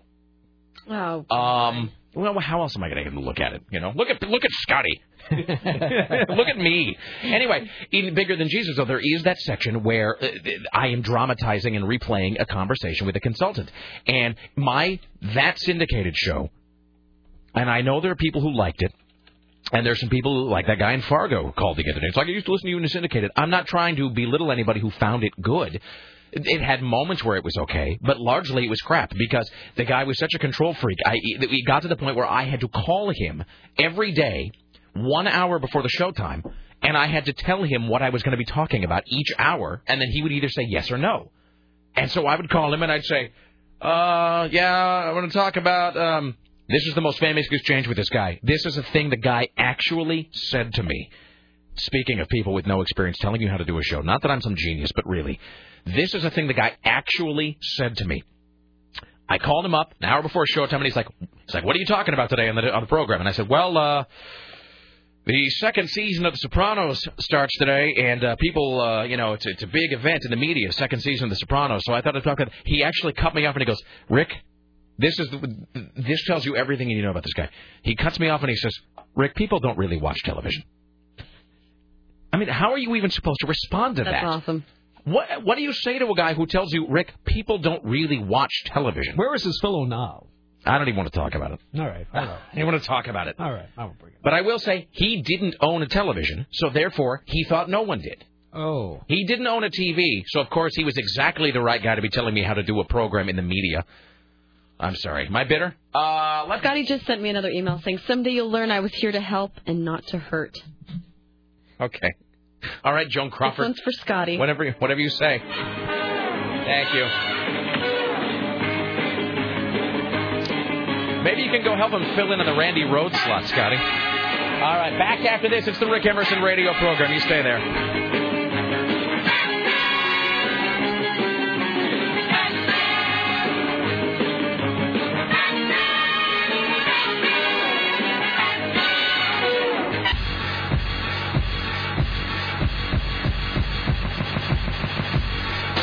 He's got the same hair that I think Keith Urban has.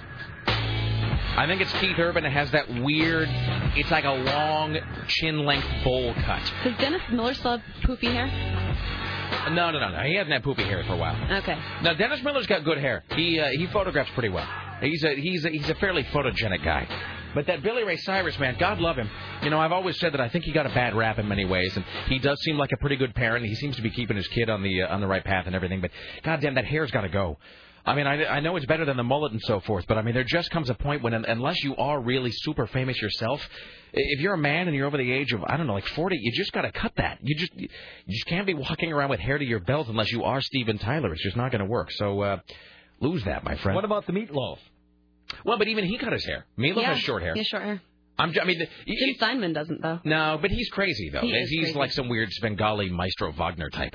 But I mean, you know who I'm talking about? Billy Ray. I mean, you've seen Billy Ray Cyrus recently, haven't you? No, not recently. Oh, he's not a bad-looking man. It's just that hair of his. I think he has forgotten now that the reason he's one of those guys who was really famous for a while. I'm not trying to knock Billy Ray Cyrus, but he is one of those guys who was really famous and then sort of receded into the shadows, kind of got laughed at, but now has a little bit of a resurgence because his daughter plays Hannah Montana.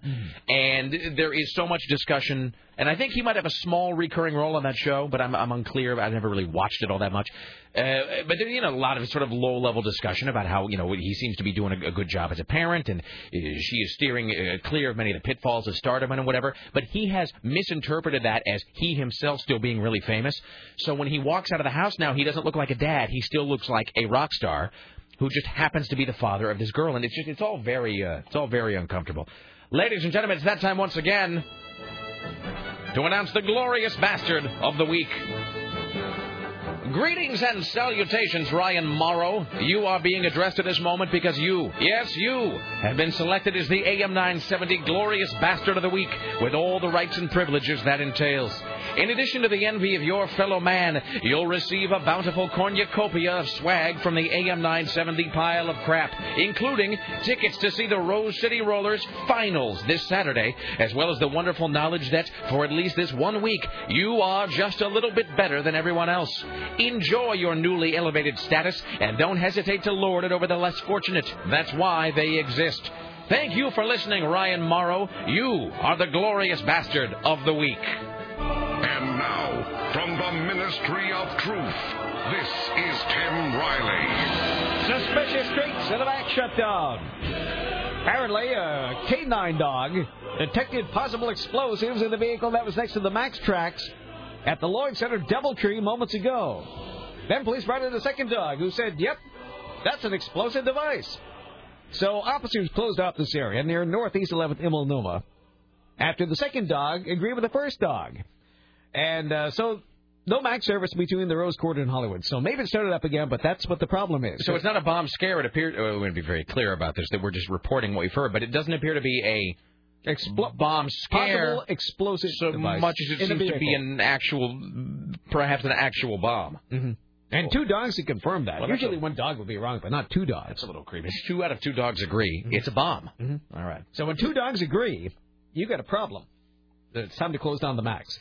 So you might be stranded there, and you know what happens every time there's a problem on the Max?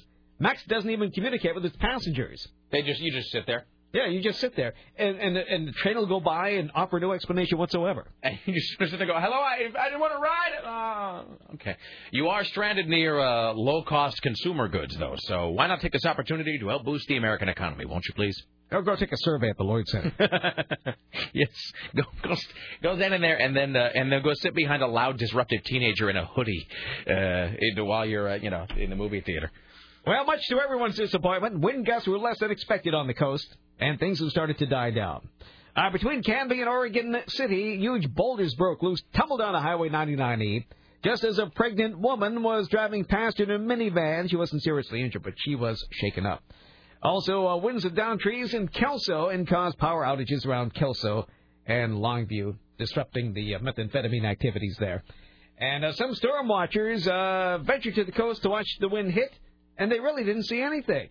So everyone's disappointed. It's not as bad as people thought. How about communism in space? China does not have a permanent presence in space yet, but they're going to, and they promised to spread communism to outer space. Now the 14-strong Communist Astronaut Corps more than meets the party's minimum requirement with at least 3 members for a branch. So the space communists will carry out regular activities of the Communist Party of the China branch in space as soon as they build something out there. Like forward astronauts having their beliefs, we believe in communism, which is also a spiritual power. Who is talking? Who is this? China. Okay. The Chinese. All right. So the Chinese, they're spreading communism, but to who? In outer space. But I mean, really, honestly, to who? Well, to whoever moves out there. Okay. So move to outer space and there'll be communism there. But not to the beings that might already be in outer space.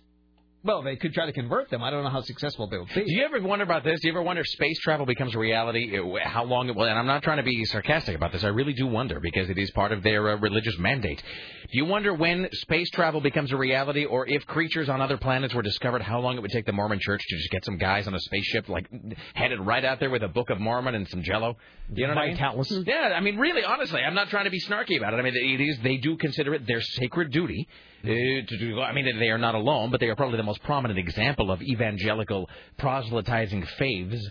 How long it would take them just to get on their space cycle and just to head right on out there to share with you another testament of Jesus Christ. Time for a Cannibal Watch. Oh, fantastic. Here's your... Oh, this is a good one, too. Here's your Cannibal Watch for Thursday on the Rick Emerson Show.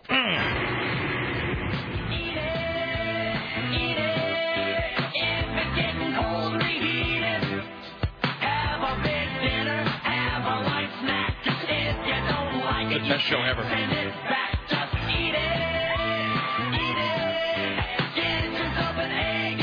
You know what we need to have? We need to have missionaries who go spread the word of the Rick Emerson Show. That's what we need to have. All right, then. Let's do it. I'm unsure whether that's one of my ideas that's going to seem retarded in 5 minutes or whether I actually like that. Let's wait 5 minutes and see. We'll revisit it later on. But it's just an army now. of white-clad youths with slick black hair and clean-shaven faces out there on bicycles, going door to door, telling people about all that is good and right in the world of the Rick Emerson Show. Mormon cannibals. No, not so much Mormon cannibals. But, okay, here's Tim Riley. Where do the best cannibals in the world come from? Germany. Correct. Okay. Yes. Ding, ding, ding, ding, ding. German cannibal, locked up for eating a man he met on the Internet, is appearing on television for the first time to describe his victim as, quote, pretty tasty. This interview is with Armin Muse, who's 45, who kept more than 1 million Germans glued to their screens as he describes satisfying his lifelong ambition to bite into human flesh. Okay, let me just stop right now. Ooh, this grosses me out. Yes, it does. I'm glad it's short. He's creepy looking, too. Doesn't he look German? Yes. He looks just like a German looks in your head. You conjure up in your head like, you go to the mental file in your head, like, German. Pick up, to bring up a picture of a guy. That's the guy. He looks more German than anybody I've seen all week, actually. He's Gustav German. Sarah, was it you that was... This sentence is all grammatically incorrect. Was it you who, with me, was talking to the guy in Oregon that wanted to be eaten? Yes. Whatever happened to that fellow? See, okay, now we should back up. This that was story, a long time, like 5 years ago. Many years became ago. a vegetarian. This story about the German guy, now this is a long story. This guy's in prison, but we were there at the very beginning when they arrested this guy, and it turns out that he had, on the Internet, this German dude had met a guy who wanted to be eaten, not unlike that cow in the restaurant at the end of the universe. The guy had a lifelong desire to be killed, cut up, cooked, and eaten by someone else. And then this German guy's like, well then, that meshes well with my need to eat someone. So around that time, Sarah and I got emails from some guy who I believe was in... No. I'll take it back. You and I were tipped off by a listener that an Oregon man had been appearing in chat rooms asking someone to kill and eat him. Mm-hmm.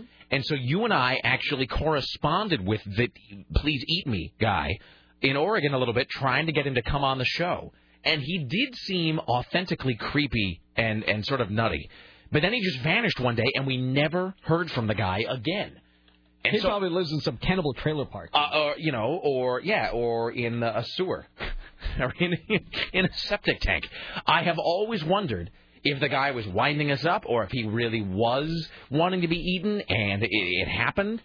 I'd forgotten all about that until just now, and that's not a thing you think you'd forget about, but I had completely blanked that out until you started talking about this. All right, so the German guy was interviewed about the guy he ate. Mm-hmm.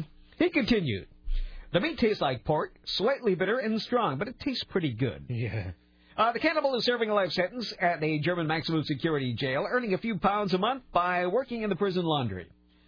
But he talked calmly to the television crew and showed no remorse. Asked if he ever suffered nightmares, he replied, oh, no. Instead, he claimed that he and his victim, a Berlin computer engineer named had been united by the killing. Well, of course. At least spiritually. Well, physically. So there you go. Fantastic. Not palatably. There's your Cannibal Watch for Thursday. Throw this away. I radio program.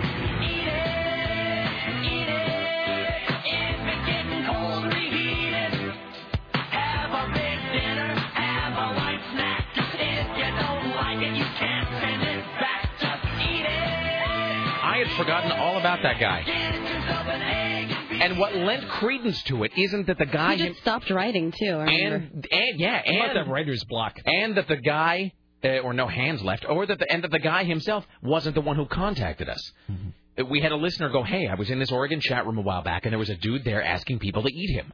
And then we contacted him, and we tried to get him to come on, and he was just very weird, and so I'd forgotten all about that guy. Sarah, do you want to hear an email about your weight? Nah. Okay.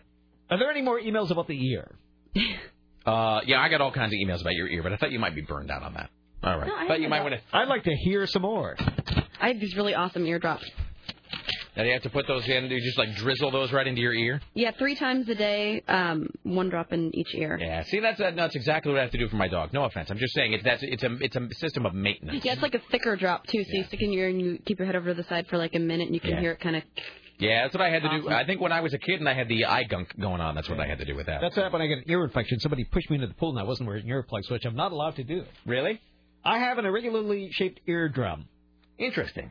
Therefore, I cannot get my ear wet. Well, I have to wear an earplug if I go into a pool, but I don't go into a pool because I don't like water. You know, I can't feed you after midnight. Right. You know what I get is I get the ear aches. I get, if it's cold outside at all, or if there's any kind of wind, I mean, I look like a big pussy, but I have to wear, like, if I bicycle, I have to wear that weird scarfy thing that goes around my ears, because if I get, like, a cold breeze at all, I get the terrible earache, like, in my ear.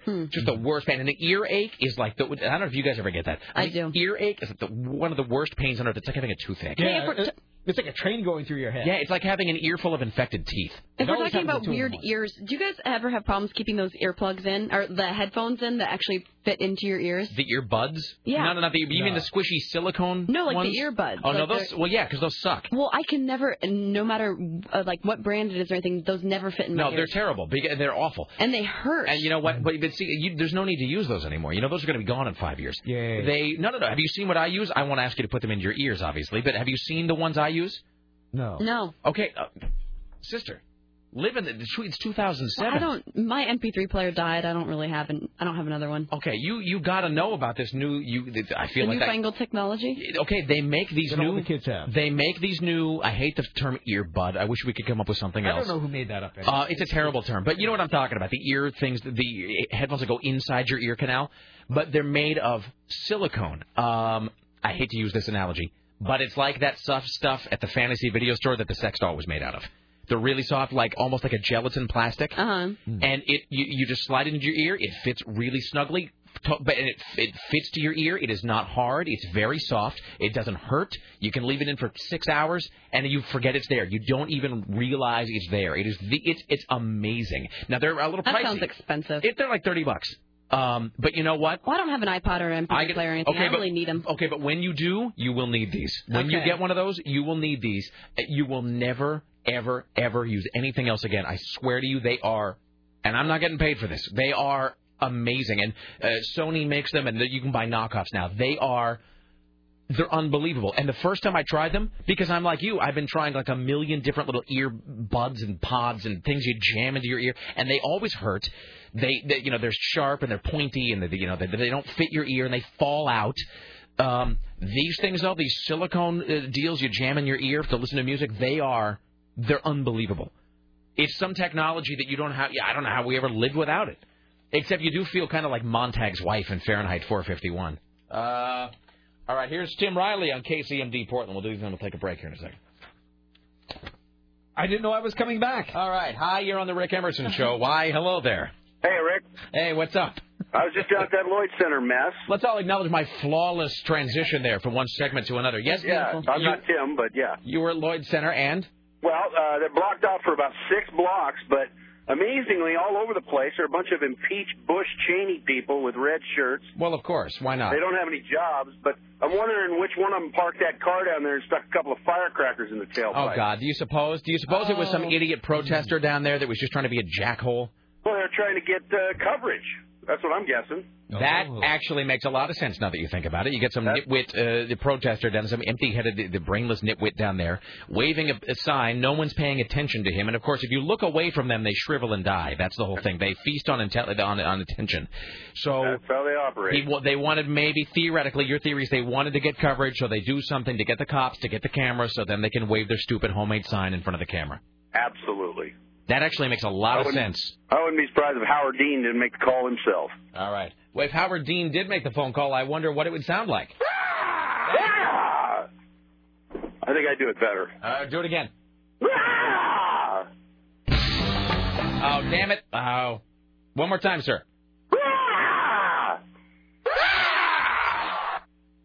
Okay, bye. All right. Hi, you're on the Rick Emerson Show. Please don't make that a new thing. Let's not have this be a thing everybody does. Funny, though. No, I was going to say about life on other planets. I've always said that, we can't get anything out to Alpha Centauri, but then, all you got to do is find life out there, and the Catholics, Mormons, and everybody will just pile in. Oh, no, if you can find somebody out there with an income we can take 10% of, the Catholics will be out there tomorrow. Oh, yeah. Oh, exactly. If we can find sex on other planets, the Pope will be out there like next week to tell them to knock it off. Yeah, right. Talking to all three of their eyes and everything. Seriously. Tell them about Jesus. Thanks. All right, thank you. Bye now. All right.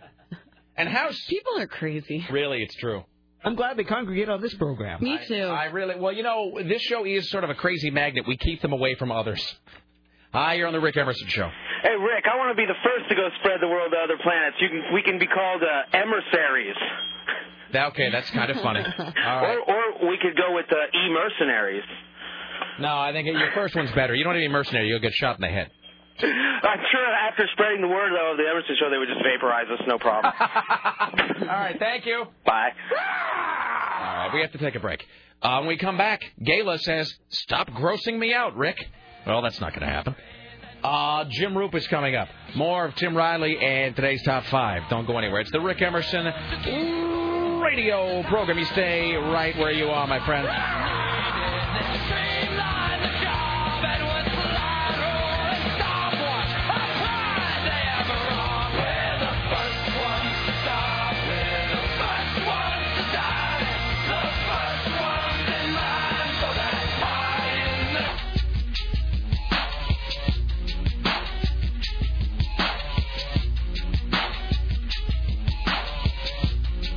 What can you do? Punch her in the face is what I could do. Boy, you're batting 1,000. Here's something else Sarah said during the break. I won't identify about whom. Don't you have to have a Don't you have to have a personality to be a personality? Also, she told me that her boyfriend has 3 balls. All right, it's 503-733-2970. 503-733-2970. Thank you for coming along. But there's one about the same person. No. They're about 3 different people, actually. All of those comments about different people. Whoa! Okay. That was all me. Nice shooting, Tex. That made me jump. All right, well, I don't know where Jim Roop is. He's supposed to be joining. He might actually be covering... He might actually be at the courthouse covering the Britney thing. Britney Spears, covering the Britney Spears thing right now, so... we'll. Did you hear that she was just acting like a little bitch and the judge just kind of smacked her around? It's so satisfying. Well, I mean, I'll ask Roop again his take on this when he calls up. But I mean, I don't know, but it does seem like she just doesn't want the kids. She doesn't. I mean, that's why when somebody said, "Why are you rooting for her death?" and I made the observation that, to my knowledge, I cannot think of anybody who is served by Britney Spears being alive at this point. Mm-hmm. I'm not trying to be edgy or jokey or whatever. I really honestly can't think of anybody whose life is better right now because Britney Spears is alive. No, because the judge gave her specific guidelines. He's like, do this, you can have your kids. And she full on decided to ignore everything that he said, therefore, relinquishing rights to have her children. And let's be honest. Conjure up in your head right now the worst parent you personally know. I'll give you all 5 seconds here.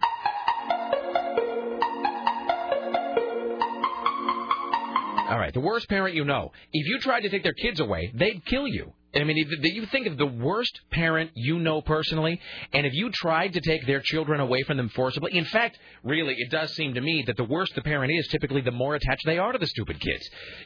I mean, look, we all know that. We all know somebody poor and dumb and stupid, and incredibly fertile, who shouldn't be having children. But, of course, they're always the ones. Idiot parents who shouldn't have kids are always the ones who are screaming the loudest about, you won't take my kids away from me.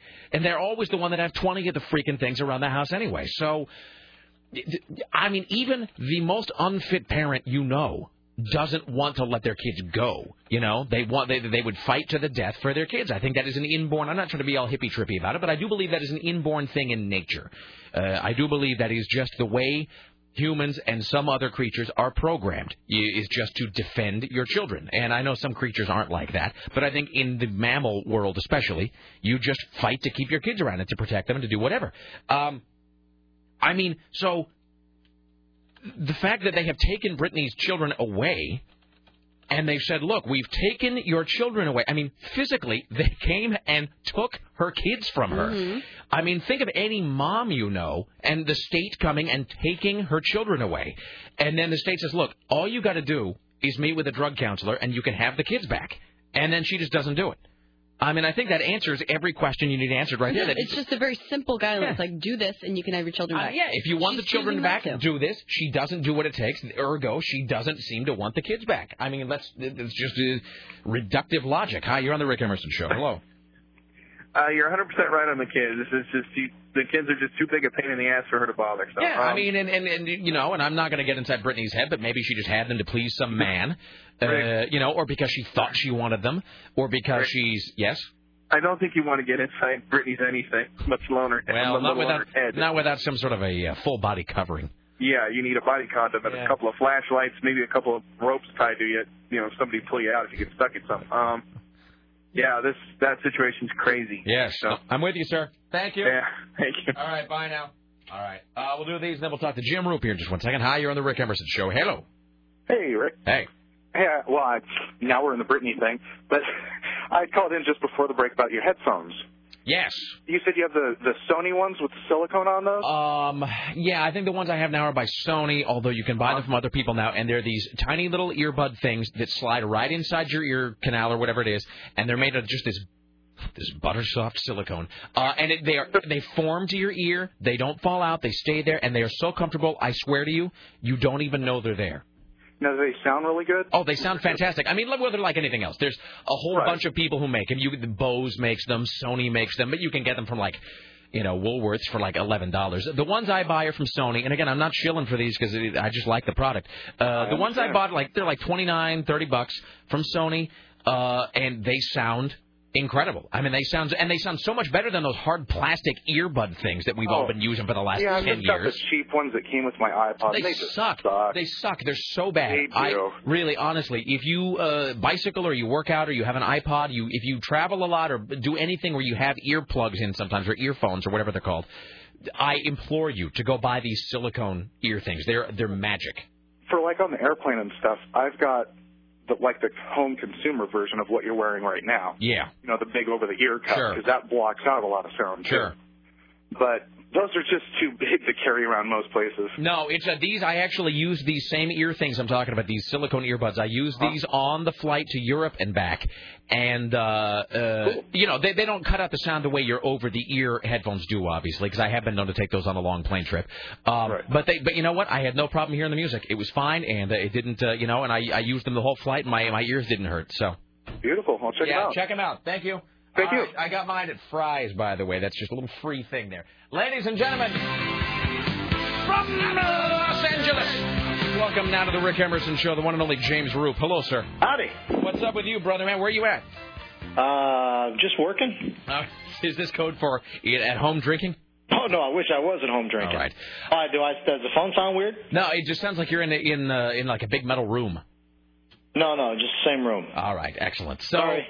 No, not at all. It's time to roll out your favorite subject, Britney Spears. So, would you share this assessment? And I'm not going to bore everybody reciting the whole same speech again, but I was just going to say, if you think of the single worst parent you personally know, even the single worst mother you know would probably gouge your eyes out if you tried to take her children away.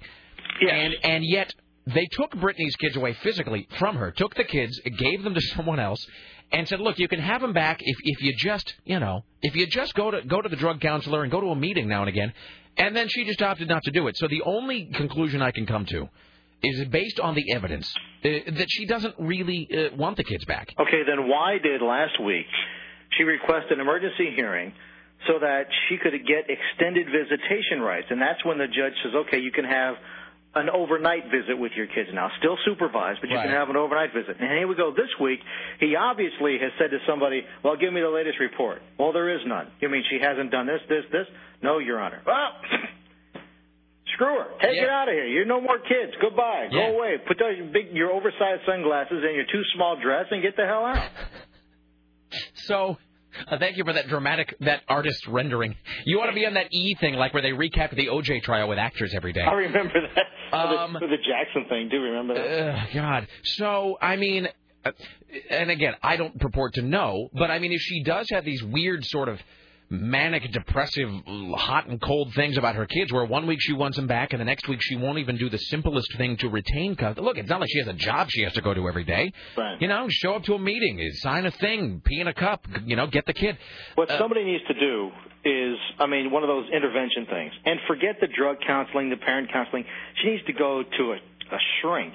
A shrink boot camp. Right. Somebody needs to sit her down and in a white room with a candle, just interrogate the crap out of her until they figure out what is wrong with her. Well, my question was going to be, and again, I do not, this is just my assessment as an outside observer, my opinion. I do not claim that this is the case, but it does seem that this behavior is, let's be honest, this behavior is really consistent with somebody who makes one decision straight and makes another decision when they're all effed up on something. True. Yeah, sure, I swear to God I'll be here next week. And then you run off somewhere with a bag of dope. And then, you wake up next Thursday and you've done nothing and you're sleeping in a crack house covered in your own waste, So, or Scotty is actually, wonders never see, Scotty has actually made a really salient point here. Uh-oh. That'll check it off. We're done for the day. Scotty has actually made a really good point here. He says that Scotty is pointing out on the screen, essentially, that she became worldwide famous at, 15, 16, something like that. That's when her supernova really started. She really became white hot. Then she is still effectively, Scotty is speculating, still just a 14-year-old. She has never developed mentally past the age of her superstardom. And kids are real hot and cold. The kids are real flaky about that kind of stuff. I don't know. I think at age 15... I think you have crossed that threshold of reasoning, I think. Now, if she was 8, 9, 10 years old and all this started to happen, I'd say yeah. But I think at 14 or 15, you're starting to get into high school. You have been through enough. You have enough life experience to realize what's a good and bad decision. Right. So while I think he's got a good point there, I don't know that I agree 100% because I do believe at that age, because I see it in my kids, there is that point where they get it. And it's like, oh, okay, now you're making your own choices and you're suffering consequences. So I don't really necessarily agree 100% with that. It does, and I do, your whole thing about her being locked in a room with a shrink who tries to get inside of her head. I think at a certain point you just, especially if you just become famous at such a young age, and no one ever says no to you. You can do whatever you want. You're insulated from reality by walls and money and drugs and fame and whatever, and then a million people around you telling you your every move is right. Not that there's anything wrong with that. No, of course not. I'm working towards that every day. I'm failing, but I'm working towards it. I suspect at that point your own psyche is just such a funhouse maze of mirrors. It probably, there probably is nothing in there to find. Do you know what I mean? Yeah, no, I hear you.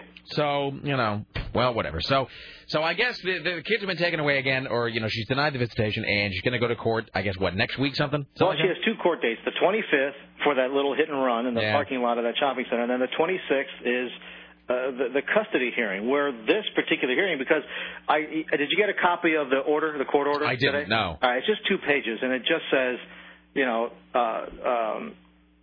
petitioner is denied all visitation until she complies. There's no specification as to what she did not comply. Right. So I guess we'll hear all of that on the 26th. So until then, it's just another continuing saga in the story that is Britney Spears. I never thought we'd hear from her again until the 26th. Right. And then she had that emergency hearing last week, and then this thing today. So I should just camp out at the courthouse, because who knows, something may happen again tomorrow. I got to tell you, and we've had our Britney Watch segment every single day. Yeah. Not just because we're just sort of circling above her like a vulture, but just because every day she's done something stupid or crazy or irresponsible or whatever. And it's becoming one of those weird, not obsessions, but one of those things that people get into every day, because it is so strange. Yeah. And she is doing such weird things, and you wonder, what in the hell is she thinking?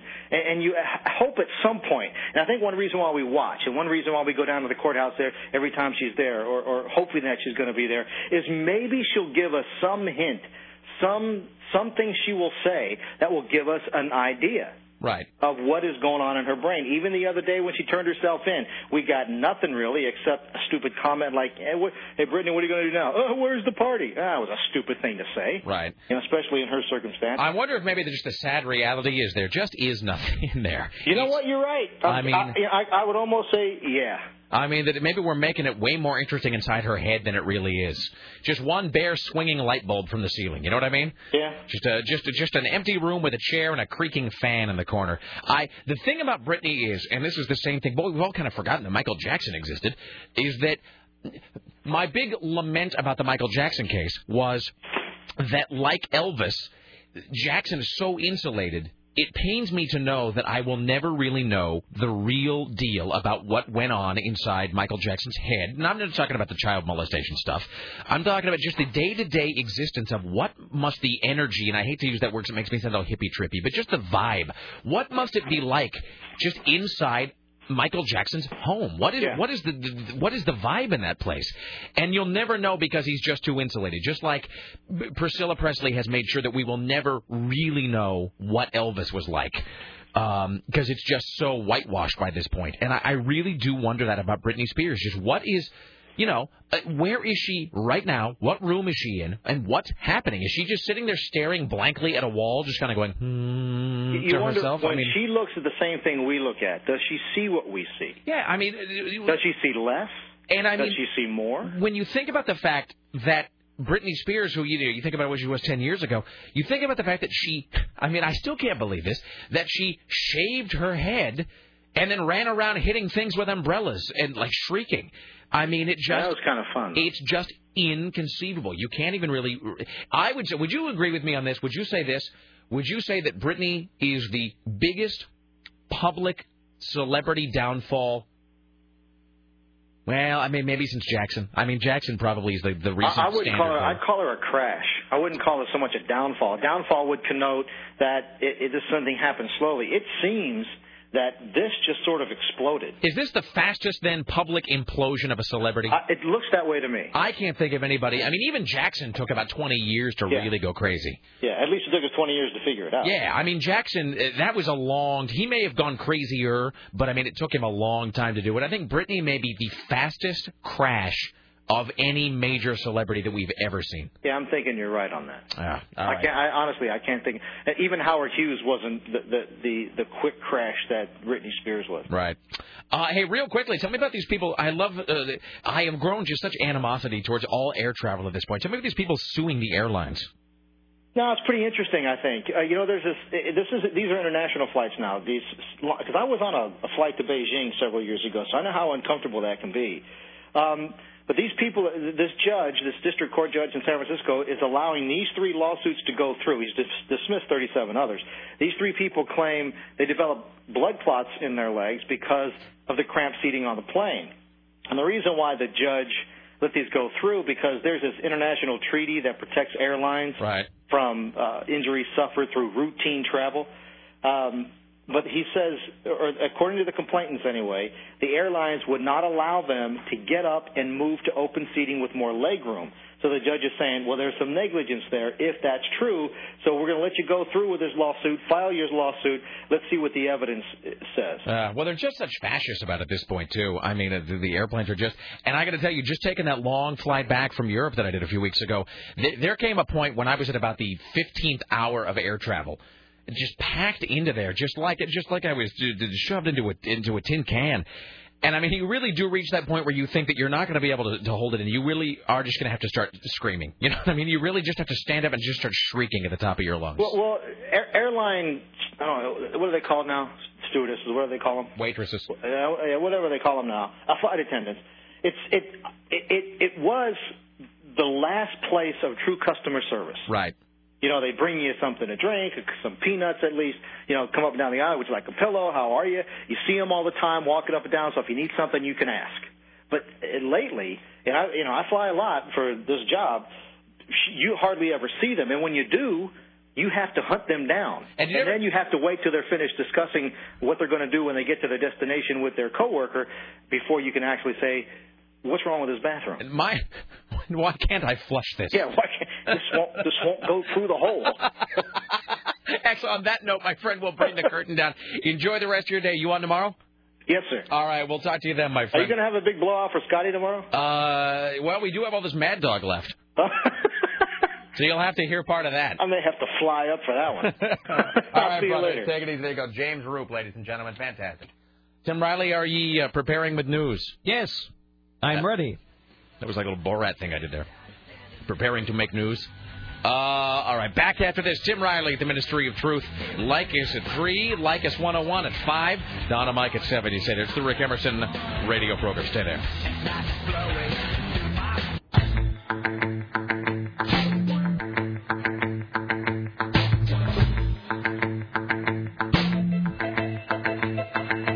Now I'm disgusted. Well, it is a little licky. None of us have that problem. No, we don't. All right. No, we don't. We're all sure of who we are. Aren't we? Yes, we are. Isn't that right, Scotty? All right, ladies and gentlemen of the Ministry of Truth, it's your personal savior, Tim Riley. And now, from the Ministry of Truth, this is Tim Riley. Yeah, can this be true? It's from Aaron Geek in the City. Now, we all have had our jollies on Channel 14. I'm sorry? At one time or another. We've all been on Channel 14 at one time or another. Oh, that's CW. that channel. Okay, yes. Well, Aaron tells me that Comcast is supposed to yank it off the air and turn it back to local sports only. So if this is wrong, Aaron the Geek, you started something here. But I'm sorry to see it go because a lot of us have spent some time there on various programs. Wait, so and Channel 14 is sort of and people think that Channel 14 is cable access, but it's not. No. Channel 14 is that is a paid, a for-profit channel. Yeah. Lars Larson pays a fortune to be on. Yeah, the Playhouse from Jammin', they're on there. You've done some stuff there. Sarah and I did that hideous I just program. drove by Victory Bingo yesterday, too, and it was packed. There was not a parking spot there, and it was full. Like, you couldn't even see inside. It was just a cloud of smoke. Of course, one of the last places you can just sit And there. You Bet Your Life is on there, too, which I will miss. It's a great channel. So Sarah and I had a program on there, and then I myself with Joni DeRoshi, I did this program called Rock Roundtable that ran for a few episodes on there. It was, I mean... It's a good show. Yeah, people think that Channel 14 is cable access, but it's not. Tim Savage had a show on there. It is the only local television outside of boring newscasts that you will see in Portland. There is no other local programming offered by any station. And if you were someone making a local independent television program, that is for now, but soon was, if it's the only place you can get it shown. Mm-hmm. It's not like NBC is going to put you on the air. Right. So if you were making... quality local television program. That was really your only outlet with Channel 14. So, well, that's unfortunate. I mean, for everybody who makes local programming, because there's no other place to play it. None of the local stations are interested in local programming. Nope. Unless it's, for people over 65. And so, it's going to be back to sticking, I mean, not to knock YouTube, but you're just going to be back to sticking everything on a 3x3-inch screen, on the Internet. So, well, that's unfortunate. That kind of sucks. I'm glad we had it while we did. Yeah. Apparently, this bomb-sniffing dog thing was part of a top-off exercise, but it turned into the real thing. Really? Yeah, prompting police to cordon off those streets and shut down the max. Officers were doing a sweep of the DoubleTree Hotel near the Lloyd Center, and bomb-sniffing dogs got a hit on a car in the vicinity. So they're already there doing this exercise. Oh. But who knows if that wasn't planted there by the feds who didn't tell anyone. I hadn't even thought about that. I was just thinking, what unlucky criminal stooge. It's like, how smart are the Portland Police Bureau people? So it's like a double fake out. So they do, theoretically, they do a fake bomb scare, but then the federal government, to actually assess the readiness, it's actually kind of impressive if they did that, they plant a real fake bomb to see if... Test you. So it's like a test inside a test. Mm-hmm. That's actually kind of But they couldn't pull the wool over the Portland Police Bureau, now could they? No, you so can't. There, take that, you feds. You can't even outsmart a dog. All right, two dogs. Yes, excellent. Well done, feds, if you did that. Johnny Mann was a musical director on the late Joey Bishop's ABC late night show in the 60s. He says Bishop was totally professional. I mean, he just wanted to get it done right, and he knew the theory from all the work he did with Frank Sinatra and Dean Martin and all, the Rat Pack group, and he really knew what to do with the show. Boy, and the good thing about Joey Bishop is, I mean, maybe, not as famous as Frank, not as famous as Dean or Sammy or whatever, more famous than Peter. But, there's only 5 people, really, who can say they were core members of the Rat Pack. I mean, that's it. There's only, 6 billion people on planet Earth right now. There's only 5 guys, and now nobody's left. So that really is, this phrase gets so overused. So that means Rickles moves up the ladder to officially, as we rewrite history, become an official member of the Rat Pack. We should call him right now and demand to know if he's already sending out faxes. Last remaining member of Rat Pack available for interviews. You bet that his agent is busy today. Oh, well, when we had him on, and when we went to see him at I apologize for that. Was it Spirit Mountain or Chinook Winds? Oh, I forget now. It was the one on the coast. I apologize to the venue. When we went to see him, he told some great Sinatra stories. Mm-hmm. I mean, even then, he must have known. He must have known that Joey Bishop was sick. Just polishing the stories up.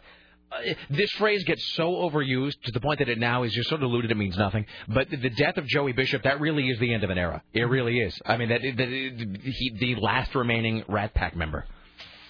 So it's going to be interesting to see on the chat shows tonight who they get on to talk about him. Well, Regis. Although, that's true. Although, apparently, from what Don and Mike have said, Regis isn't around a whole lot these days either. So who is left? There is Regis. There is Shirley MacLaine, because she was sort of a chick member of the Rat Pack for a while. There's Rickles. Mm-hmm. That might be it. I think that is it. I can't think of anybody else from that era. Just Sinatra's, I don't know what you call him, his personal attaché, that guy.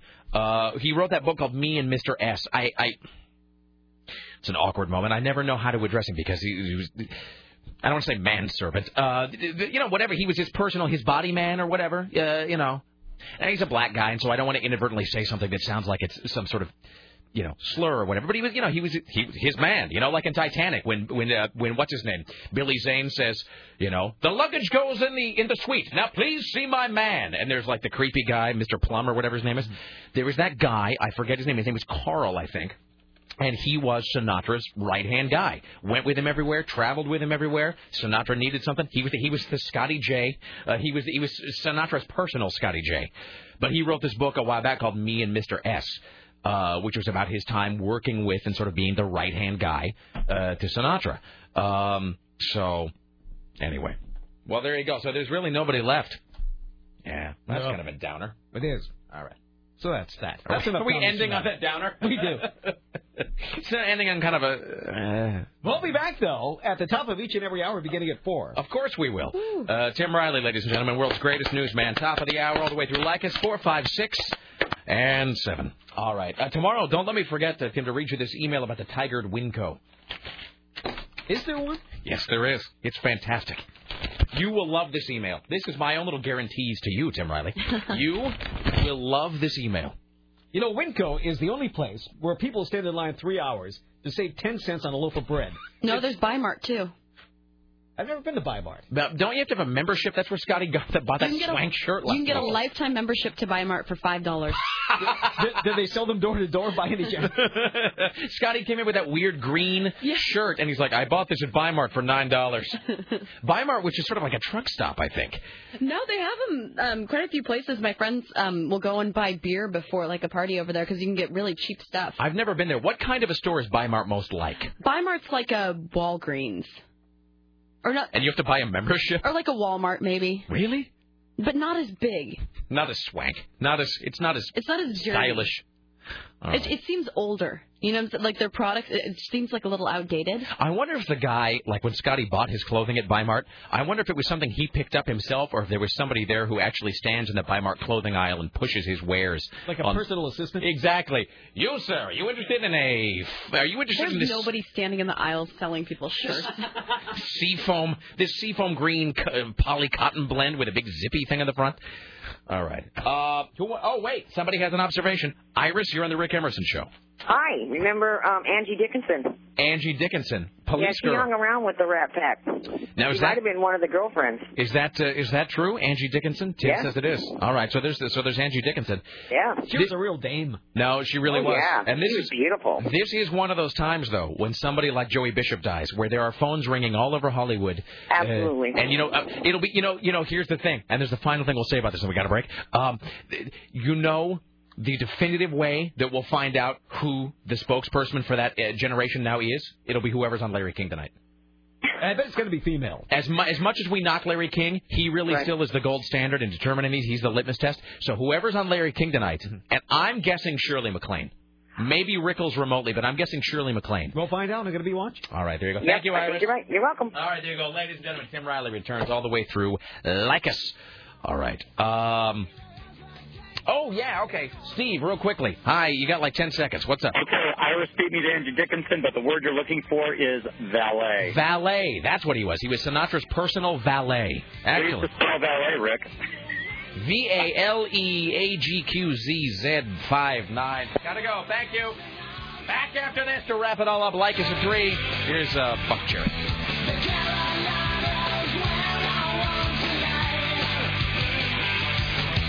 I could open these phones right now and get your first 10 accounts. I'm telling you right now.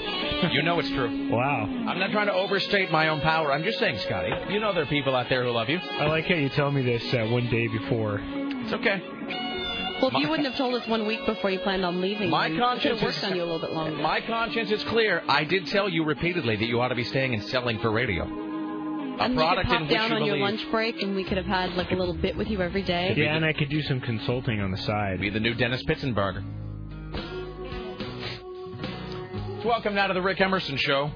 Hello, sir, madam, as the case may be. It's actually Dennis. Was that a kid?